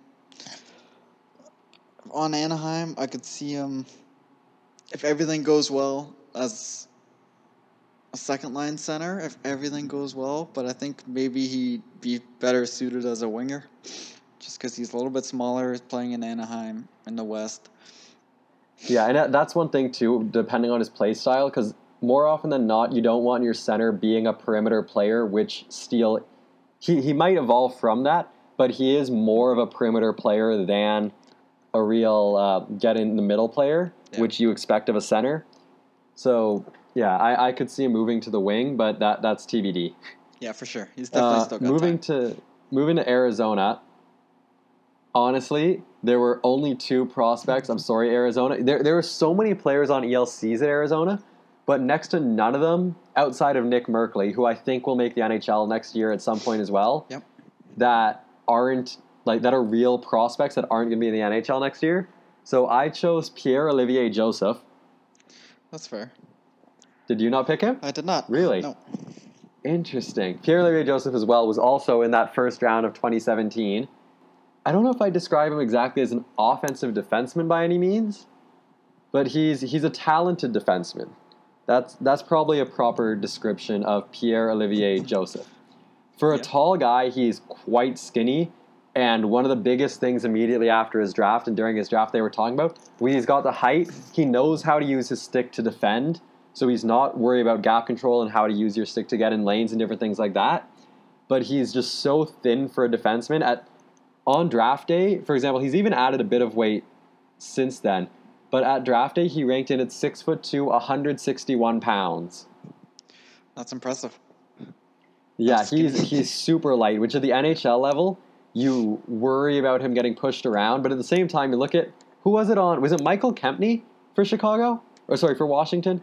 Who weighed like 160 pounds? That wouldn't surprise me. He's not the biggest They guy. have a defenseman I know that was under 170 pounds that won a cup this year. And even in the first thing you see about Joseph, I know this is kind of off topic about like the style of play, but literally one of the first things he said when asked about being so light, he says, "I eat everything. I'm eating constantly. And my nutritionist keeps telling me, I can't believe that nothing you're eating is still adding weight." Yeah, like some people are just like that. And honestly, though, he's an incredibly talented two-way defenseman. Despite his size, people would think because of that since he's not that big and he doesn't play the most physical role, he's not that much of a defensive player. But he's a two-way defenseman more than an offensive defenseman. He puts up points, but the biggest thing you notice about him right off the bat is he's always where he needs to be. He's a really intelligent guy, a really high hockey IQ player. So it doesn't matter if he doesn't have the puck, which is what you want of a defenseman. He moves his feet, gets to where he needs to be, and is basically just always where you want him as a defenseman, which is arguably more important to me for a defenseman especially than just skating or shooting or your passing abilities. All things that are important, but as long as you're always in the right spot, I want that 10 times ahead of your just general other abilities, and especially ahead of physicality. Yeah, for sure. Yeah, I think he's a talented defenseman. I think he's going to make it as a second pair defenseman and once he reaches his potential. I don't think he's got that first pair ability in him. He can prove me wrong. That would be great. I'd love to see that. but I don't know if that's there. But I do think he can stick it as a second pair once he reaches his potential. And if he adds on a bit of weight so he can play a bit more physically in the NHL, I think that'll really help him solidify a top 4 role. I just look forward to the Matthew Joseph versus the Pierre Oliver Joseph battles once they're both in the NHL. Both Josephs. He was on my list. I mentioned him last week too. I mentioned the Joseph brothers. Yep. Runs in the family. So who was yours? So I went with probably one of the first prospects that I really got intrigued by, I guess you could say. 2015 fifth round pick. 5'8", 161 pounds right now. Connor Garland. Oh, You and I used to discuss him all the time. I always wondered. I remember watching that draft and being like, when is Garland going to be taken? How about now? How about now? How about now? It's because he took, in his draft year, he had 129 points in 67 games for Moncton. Almost 2 points. I thought he was an overager. Oh, sorry, yeah, that was in his overage year. And then last year, I guess technically his production dropped in terms of points, but increased in points per game. He got 128 points in 62 games, so over 2 points per game. And just watching him play, he's what you would expect from a successful 5'8" player. Like, skating is his biggest asset. He's shifty, he's elusive, he's got great hands. He's a playmaker, but he can score when he needed to. In the juniors, that is. When he went to the AHL, as kind of expected, he struggled in his first year. Yeah, it hasn't transitioned as well as... I know, you and I both were waiting so long on him. But in his second year, a lot of people are saying that he did impress a lot of coaching staffs and scouts. Just, he only got 27 points last year, but everything talking about him was just saying he was relentless on the forecheck. He was trying to create offensive opportunities. He was spinning around. He was elusive, just like he was in juniors. And while he might not get a crack at the NHL level, maybe whether it be with Arizona or some other team, but he could end up being like a third-line energy guy, kind of like a Yanni Gourde, if everything goes well. I hope it does, because, I mean, he can put up points. He did it in the juniors, and I think given the right team, given the right system, I think he could produce well at the AHL and hopefully the NHL too. Yeah, and for some players, especially smaller guys, it takes time. Like Adam Brooks on the Leafs I don't think he scored his first goal in the AHL. And they didn't put him in the gym to start the season. They had him playing. He scored his first goal on New Year's Eve. Mm-hmm. Like, it took a long time for him to adjust as a small center in the AHL, but in the playoffs especially, he really impressed people. And I don't know if Adam Brooks will ever make to the NHL. And the reason he originally came to mind was actually he and Sam Steele played together as basically two number one centers on the same team back in the WHL and just dominated over there.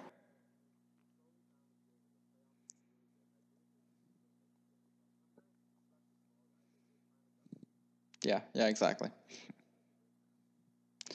Yeah, it just really depends on the team that they're on and if they're given an opportunity. Yeah.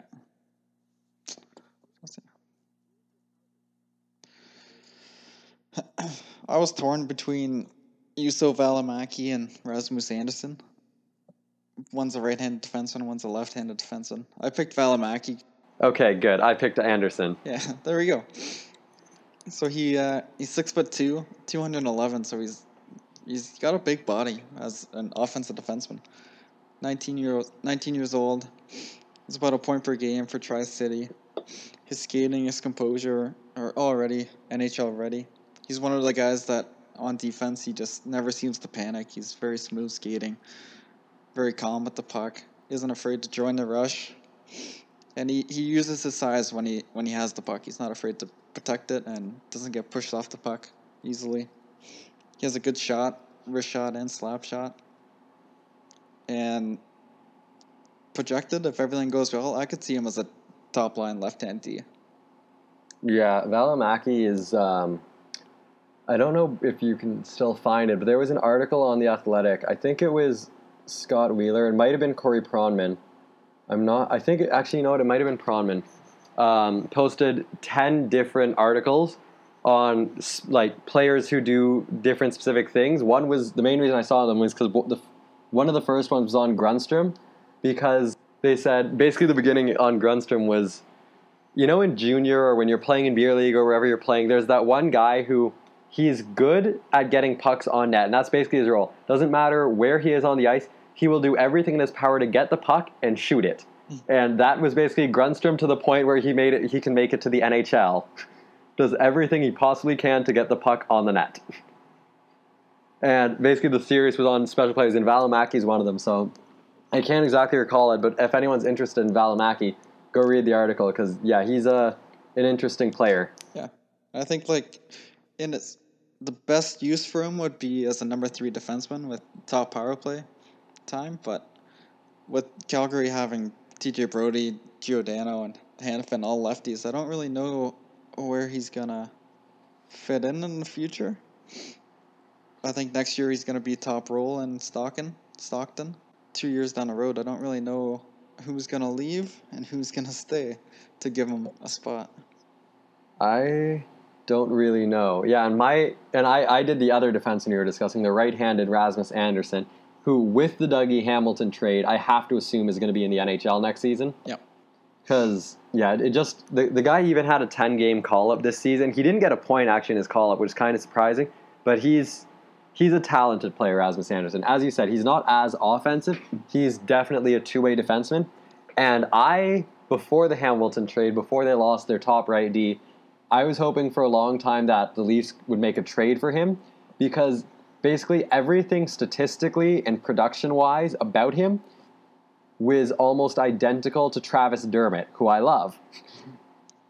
So, yeah, Rasmus Andersson is honestly similar. He's a bit bigger. He's 6 foot 215 versus Dermott's 5'11", 205. So both thick guys who aren't the tallest, but both guys who 2015 second-round picks, offensively engaged guys who can who they use their size, their physicality, despite not being the tallest guys, but they both have super high work ethics and can skate their way out of trouble a lot of the time. Andersson, especially, he's a really responsible defensive guy. He's one thing about him, which is a bit of a concern at the next level, and he has worked on it. He's gotten better, but we've talked a lot about players with really high hockey IQs, and it's not that he's out of position, but at times his decision-making in all three zones, especially the defensive zone, can come into question. He's not always making the smartest move, but at the same time, that is something that can be worked on, that is getting worked on, and his production has continuously increased. He was one of the best defensemen in the AHL last year, and I expect him to get probably a third-pair role in the NHL to start the season and work his way to becoming a second-pair right D, which I do think is his potential. Yeah, I think with the decision making, it really depends on once you get familiar with your D partner or the system that you're playing. It takes time to kind of adjust to where everyone's going to be and where you should be playing the puck. That's something that can definitely just be fixed upon as he gets older and as he matures. Yeah, 100%. Moving to Edmonton, I chose someone who it's a 2017 first rounder who was a faller into the 20s, who we thought should go sooner. Kailer Yamamoto of the Edmonton Oilers. Yeah, good pick. Yeah, Kailer Yamamoto is just, God, he's fun. That's how I would describe him. Kailer follows Jagger and my trend of small players that we really like. Kailer Yamamoto is probably the smallest player that was taken in the first round in 2017. I'm not checking, but I'm going to say that off the top of my head because I'm pretty confident it's true. That's probably pretty safe. He's 5'8", 155 pounds, but the guy can play. In his draft year, he had 99 points in 65 games. This year, he had 64 and 40, but he got 9 games in the NHL this season with 3 assists to start the year on the Edmonton Oilers. I don't know if he's going to make the NHL right off the bat this year the same way. They could give him a few games. They could not. I don't know what Edmonton's thinking is, but the guy is he's so shifty. He's so talented. He's such a good puck handler. That's the main thing. Mm-hmm. He's one of those guys who's super fun to watch. Like my favorite Leaf, just completely my favorite Leaf to watch is Mitch Marner, because when he has the puck, it's just so much fun figuring out what he's going to do, because half the time he has the puck and you're expecting one thing, and then he makes a perfect pass somewhere completely else, or makes a little shifty move, because he's not the fastest skater, Marner, but he's good at doing things to throw people off and just it surprises you. And obviously I don't think Yamamoto is to that extent, but he's just so skilled and so talented. And obviously with a guy that small, you don't want skating to be a concern, and it is not a concern of Yamamoto's. So, yeah, I do believe he's going to make it. I do think he's going to be an NHL player. I have him penciled in as a first to second line winger. I think he does have that upside. He's just so talented offensively. I have some concerns about his defensive acumen when he comes to the NHL level. That's partially due to size, but also he's not exactly heralded for defensive play. And considering, despite his size, he's a good skater, but it's not an amazing skater, that does worry me a bit and might limit his abilities in the NHL. I really think if they work enough at him, get him a good skating coach, figure out his defensive work and get him to work in their system, he could be a first-line winger, because he thinks the game so well, and he's so talented with the puck. If he can figure out how to use the skating ability he has and improve it with the way he thinks the game to steal pucks, then he'll be a first-line winger. Yeah. Yeah, no, I'd agree. I could easily see him as a second-line winger. I think skating is something that can definitely be improved on, and I think it will be improved on. And then I think he's kind of a guy that you don't want to put with McDavid, kind of because they're the same type of player. But if you put him with Draisaitl on the second line, I think he could do really well. Yeah, I like him a lot. What about you? What was your pick? So I went with Evan Bouchard because interesting. I try to stay away from the 2018 picks, but I really like Bouchard. I mean, it was his third year in the OHL. He's a little bit older last year, but he put up 87 points in 67 games on a London team that sold most of their big guys at the trade deadline last year, and he took the captaincy there, and he excelled with it. And I think he's a type of guy that Edmonton needed for sure. He's kind of what Justin Schultz was supposed to be. I think he can make the team sooner rather than later. He's an excellent skater. He's got great vision. His hockey IQ is very high as well. And on a power play, he runs the power play. He's got a cannon of a shot. But he can also look for that pass as well. And I think defensively he's not amazing, but like I said, he was the number one defenseman on London, and he played up to 30 minutes a night. And I think he'll go back there for another year, and he'll play another 30 minutes every game. And I think defense is something that he can work on. But once he gets that down, I think he can be top four defenseman on Edmonton. I could see him playing with Klefbom if he's still there. And I think he'll be top power play. And having McDavid on the wing and then Bouchard running the point, I think their power play should be set for a while. Oh, yeah.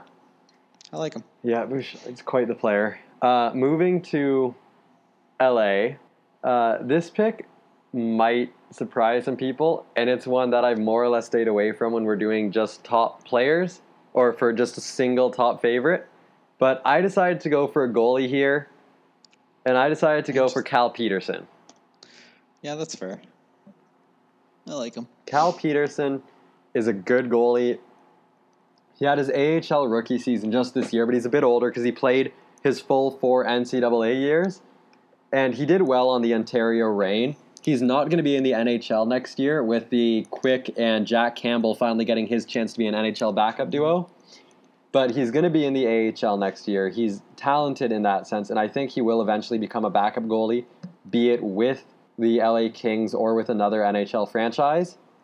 But he was a 5th-round pick back in 2013, and after playing 3 years at the University of Notre Dame, he ended up spurring the Buffalo Sabres, saying, "No, I don't want to be a goalie for you," and choosing to play for the LA Kings.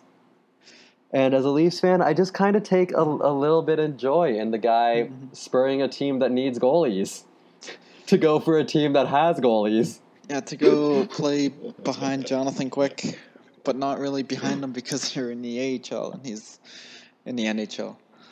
It was an interesting choice, but he's a talented player. I think whether it's in LA or not, he's going to get a chance to make the NHL at some point in his career. So I'm not too worried about that for him. And the thing about them is they've actually got a lot of goalies over there. They've still got Peter Budaj, if I'm not mistaken. Oh, yeah, they just traded for him. Yep, and they've got Jacob Ingham, who they drafted this year, and a couple other goalies they've been drafting recently, I guess trying to prepare themselves for what happens if when Quick starts to decline. They've drafted a goalie in 97, 98, 99, and 2000. They're not taking it slow on drafting goalies. And two of those, the 97 and the 99, were signed to ELCs. So they're trying to do their best. And Peterson, basically back onto him, he's a good goalie. He's a hybrid goalie. He's not the biggest at 6'1", not the heaviest either, but he's a catches right, and he does the game well. He does. And yeah, Jagger, this one, catches right is not normal, correct? I believe so. I catch left, and I'm normal. He's a right catch, so he has the blocker hand on his left hand. Yeah. Yeah, so he does the little thing, which can throw people off. I feel like it would throw me off if I'm used to throwing glove side and then it's blocker side instead. Oh, it does. It does for sure. Especially for the goal scorers. They like to shoot low blocker, just above the pad, and then you throw a lefty goalie in there and it changes everything. Yep. Moving on, who is your LA pick? Was it Gabe Vilardi? It was not Gabe Vilardi. I kept with the smaller defenseman. I went with Kale Clague. Oh, good pick. I like him a lot. He's a mobile left-handed defenseman. He was 2016 second-round pick. I think that's a steal already.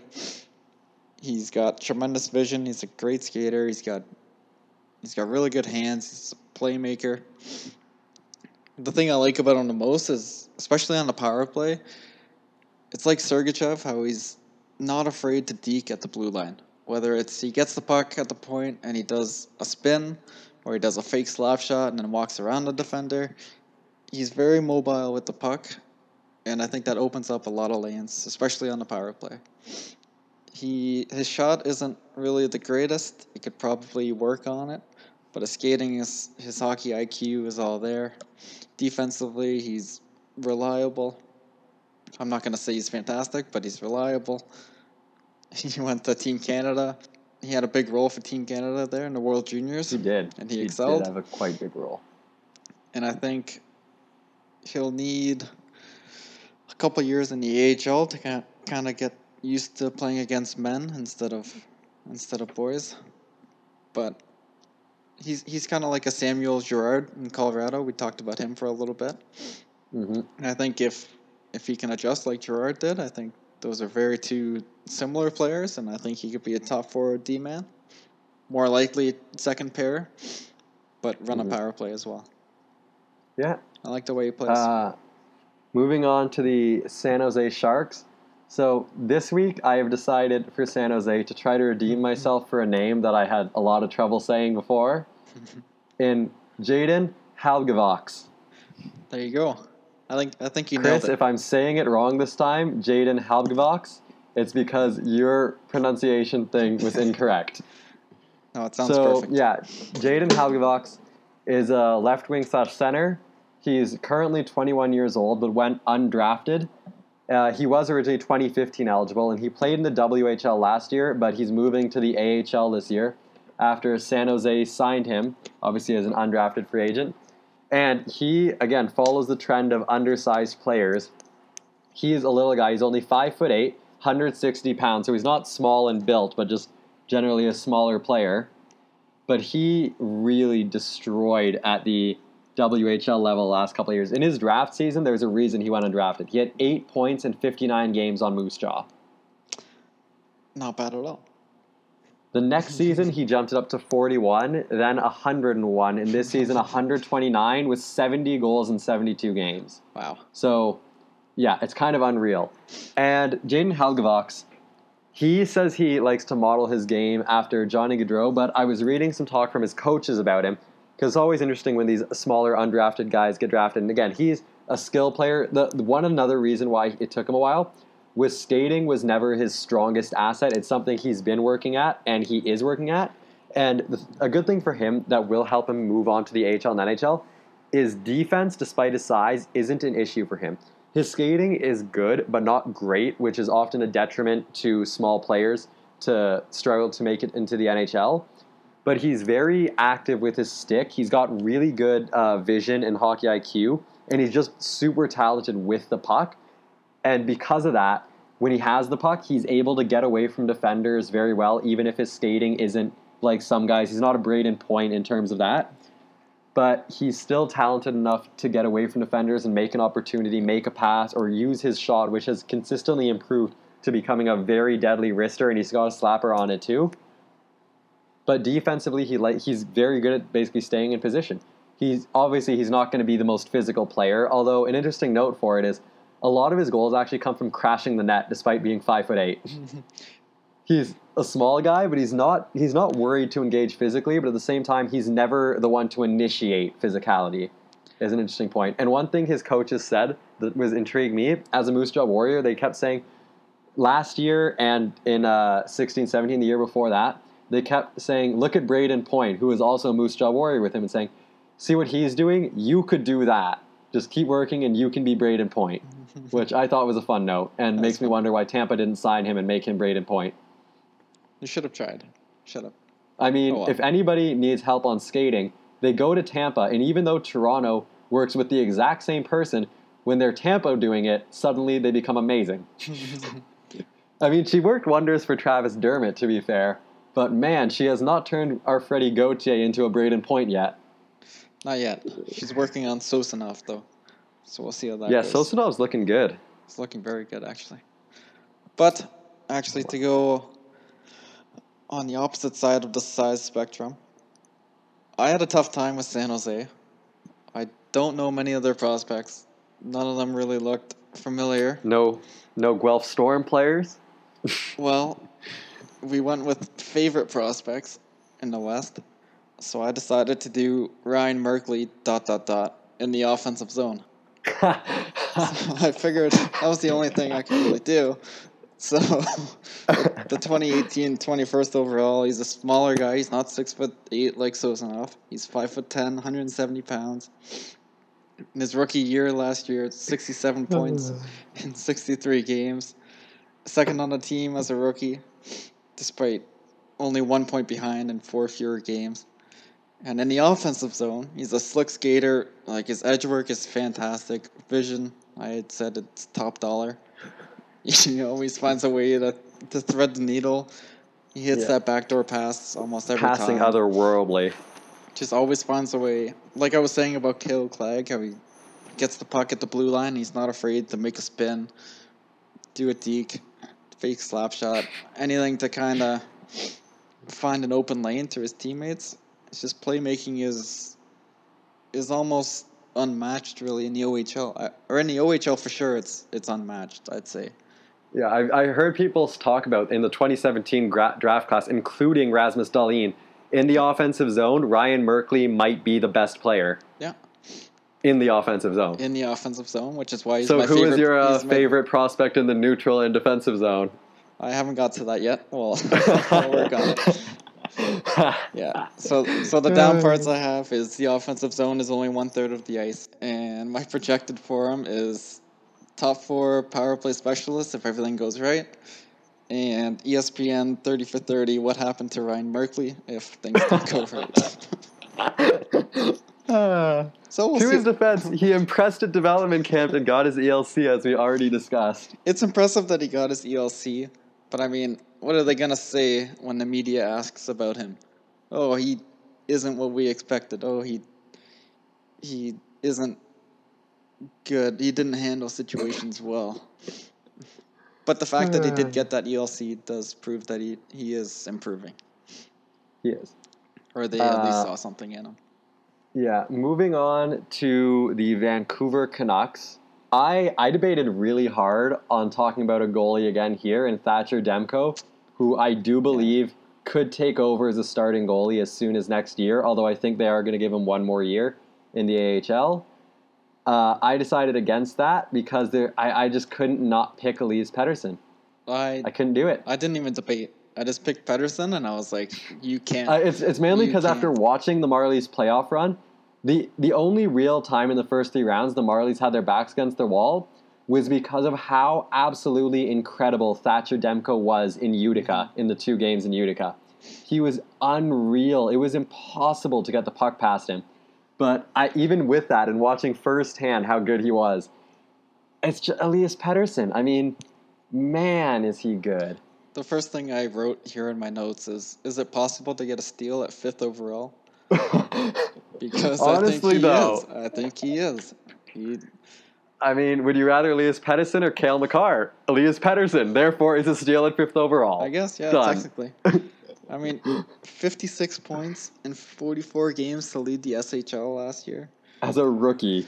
Breaking almost every U20 record. Playoffs 19-13, breaking more records.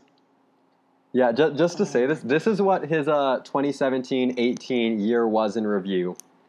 SHL Best Junior, as according to EliteProspects.com, but SHL Best Plus Minus, SHL Champion, SHL Forward of the Year, SHL Most Goals by a Junior, 24, SHL Most Points, 56, SHL Most Points by a Junior, 56, SHL MVP, SHL Playoffs MVP, SHL Rookie of the Year, Swedish Forward of the Year. At the World Juniors, sadly, Sweden lost and only got a silver medal. There was a lot to talk about medals there. So then he went to the World Championships and won gold. Most recent article that you can find on him is Elias Pettersson, Swedish hockey's new golden boy. Yeah. And, oh my God, he's just so fantastic at everything. He outproduced, like, Peter Forsberg, the Sedin twins, Axel Holmstrom in the playoffs. Every record he's just broken, and every scouting report, everything talking about him is just so positive. How every zone he's so smart, he's shifty, he's creative, he's skilled, he works like a dog, he's a threat on the power play. He does everything so well. He's just the top line center already. Yeah, and this is where I wanted to say, on a couple different players, I had 2C/1C/ sometimes a first line wing. Like Casey Middlestat, I said because of Eichel, he's 2C, then first line wing, then wing. When it came to Philip Cheadle, I said 2C, maybe he could be a 1C, but I'm still not confident enough to just put him that way. Robert Thomas, I had 1C/2C. Elias Pettersson is the only player through all of the prospects who I said, that's it, you're a first line center, and that's all there is to it. 1C, nothing else. There's 1C exclamation mark. 1C exclamation mark. 1 factorial, 1. Yes. So he's a 1. Exactly. There's a math joke for you, Chris and Rebecca, who both would get the joke. That's perfect.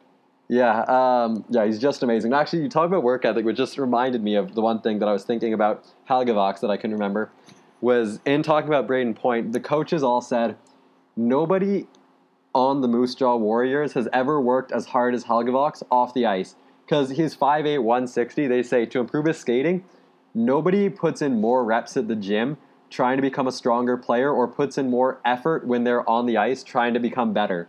Which just makes me, again, wonder why Tampa didn't turn him into another Braden Point. Mm-hmm. But anyways, moving on to the final team. And again, how we just talked about the only person I had as a plain 1C. I'm going to talk about the only person who I have as a plain first pair defenseman.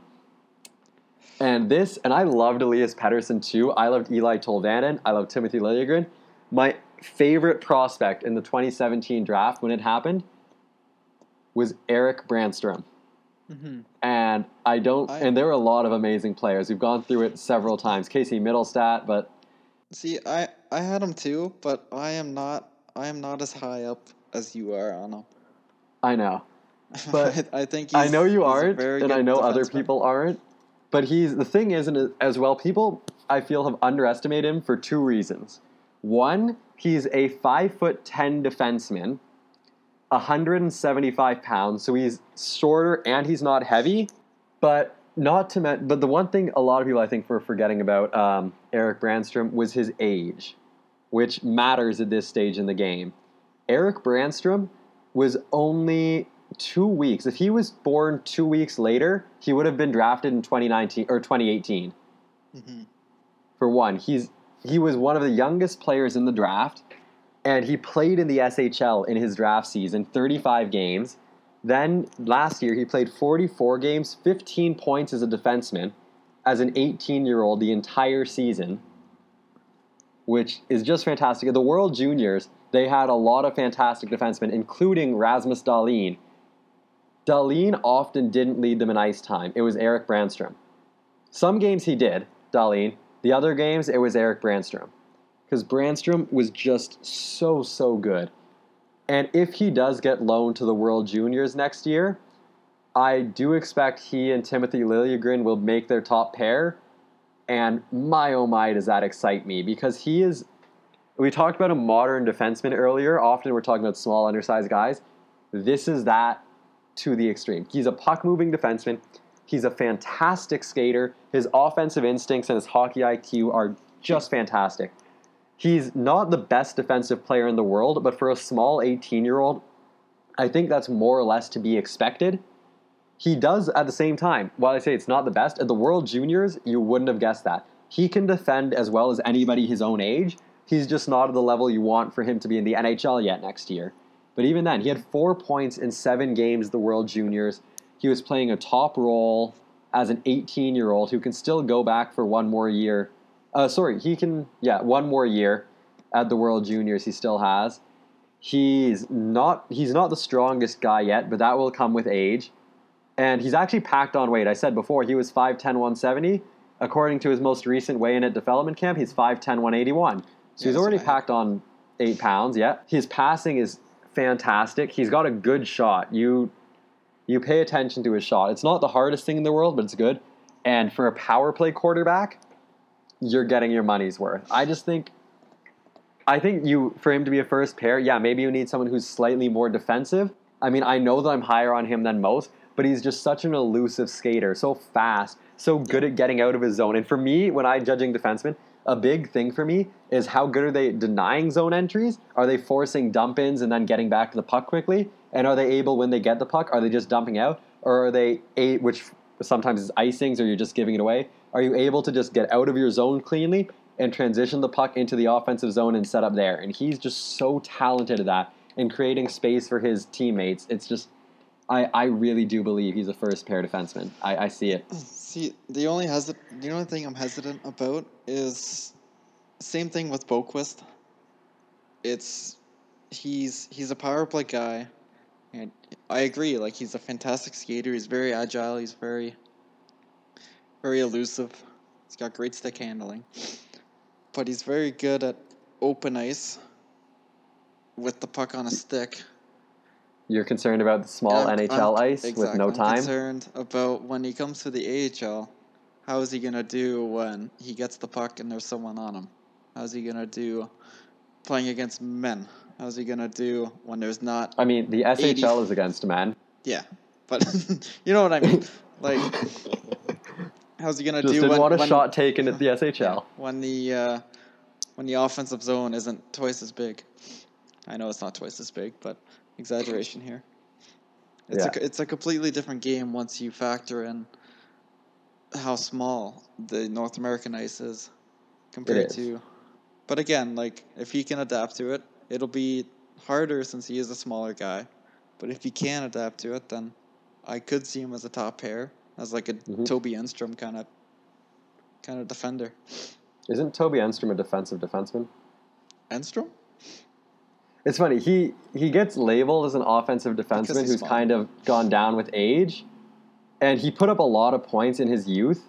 Like, he had a 50-point season back in Atlanta, but in his later years in Winnipeg, if you've ever looked at shot charts with him on the ice, nobody shoots the puck. It's funny, because he went from being a super offensive guy to probably still having those instincts, but through injuries and aging and different things, it just wasn't there as much, and man... nobody shoots the puck with Tobias Enstrom on the ice anymore. Yeah, it's kind of funny how that happened. A lot of the stats people really like him. Yeah, definitely. But the thing for Boqvist that I will say, one difference is Boqvist is known as having legitimate defensive concerns in the SHL. Brandstrom doesn't have that. There's concerns, of course, with a small defenseman moving to the NHL, but there's no concern with his abilities at the SHL level defensively, which Boqvist there were. And another thing, because they're actually, the reason I'm talking about them is because they're good comparables, actually. Both were some of the younger players in their draft year, in August 2000 and a September 99. Both small right and left-handed, both small defensemen from Sweden. But again, for Boqvist, he played 15 SHL games this season, produced 1 assist out of it, while Erik Brandstrom put up 6 points in 35. One of them was a goal, so that'd be about like 2.33 to 6 points, and broke out with 15 this season and had a huge job in the World Juniors. So we won't have an exact comparable between the two since Boqvist is making the jump to the London Knights. But again, if Boqvist can be a top 4 defenseman if things work well, I think Brandstrom can be a number 1 defenseman. Or not a number 1, but a top pair defenseman if things work well. That's how I put it. One thing that I did find interesting was that despite Brandstrom playing the entire season in the SHL, he did just get drafted in the import draft by Brandon. And the assistant GM of Vegas owns Brandon. So it's going to be interesting if they talk to him and saw if he wants to come over to North America and if he's going to play in the AHL or in the WHL. I feel like he'd rather play in the Swedish Hockey League than come to the OHL, considering how well he's doing there. WHL. Like, if you want to, or sorry, the WHL, if you want to transition, I don't see why he wouldn't go to the Chicago Wolves of the OHL then. Since he is a Swedish AHL. player, he is eligible of the AHL. So yeah, ideally that would be the best place for him, I think. I if agree. If not, then the WHL. Mm-hmm. I just want to see him on North American ice before I label him as a top pair defenseman or not. That's fair. I really think he's got that upside. I think it's there. And that team is not exactly a star-studded Chicago Wolves roster. I think it'll be pretty interesting to see how he slides in. Because the funny part is, if I had a choice, I'd have him and fellow 2017 draftee Nick Hague being almost an opposite. Both offensive-minded, but Hague being just such a big guy, and Brandstrom can kind of, if they can both work on their defensive end together, then they could be a great pair. It's just they're both left-handed. It's unfortunate. Yeah, they have Zach Leslie. Yeah, I don't think he's ready. No, he's 24 years old. 17 points in 27 games on the Chicago Wolves this year. That's actually really good. Impressive, yeah. Yeah, he had 5 in 26 on the Ontario Reign and LA system before they traded him to the Chicago Wolves.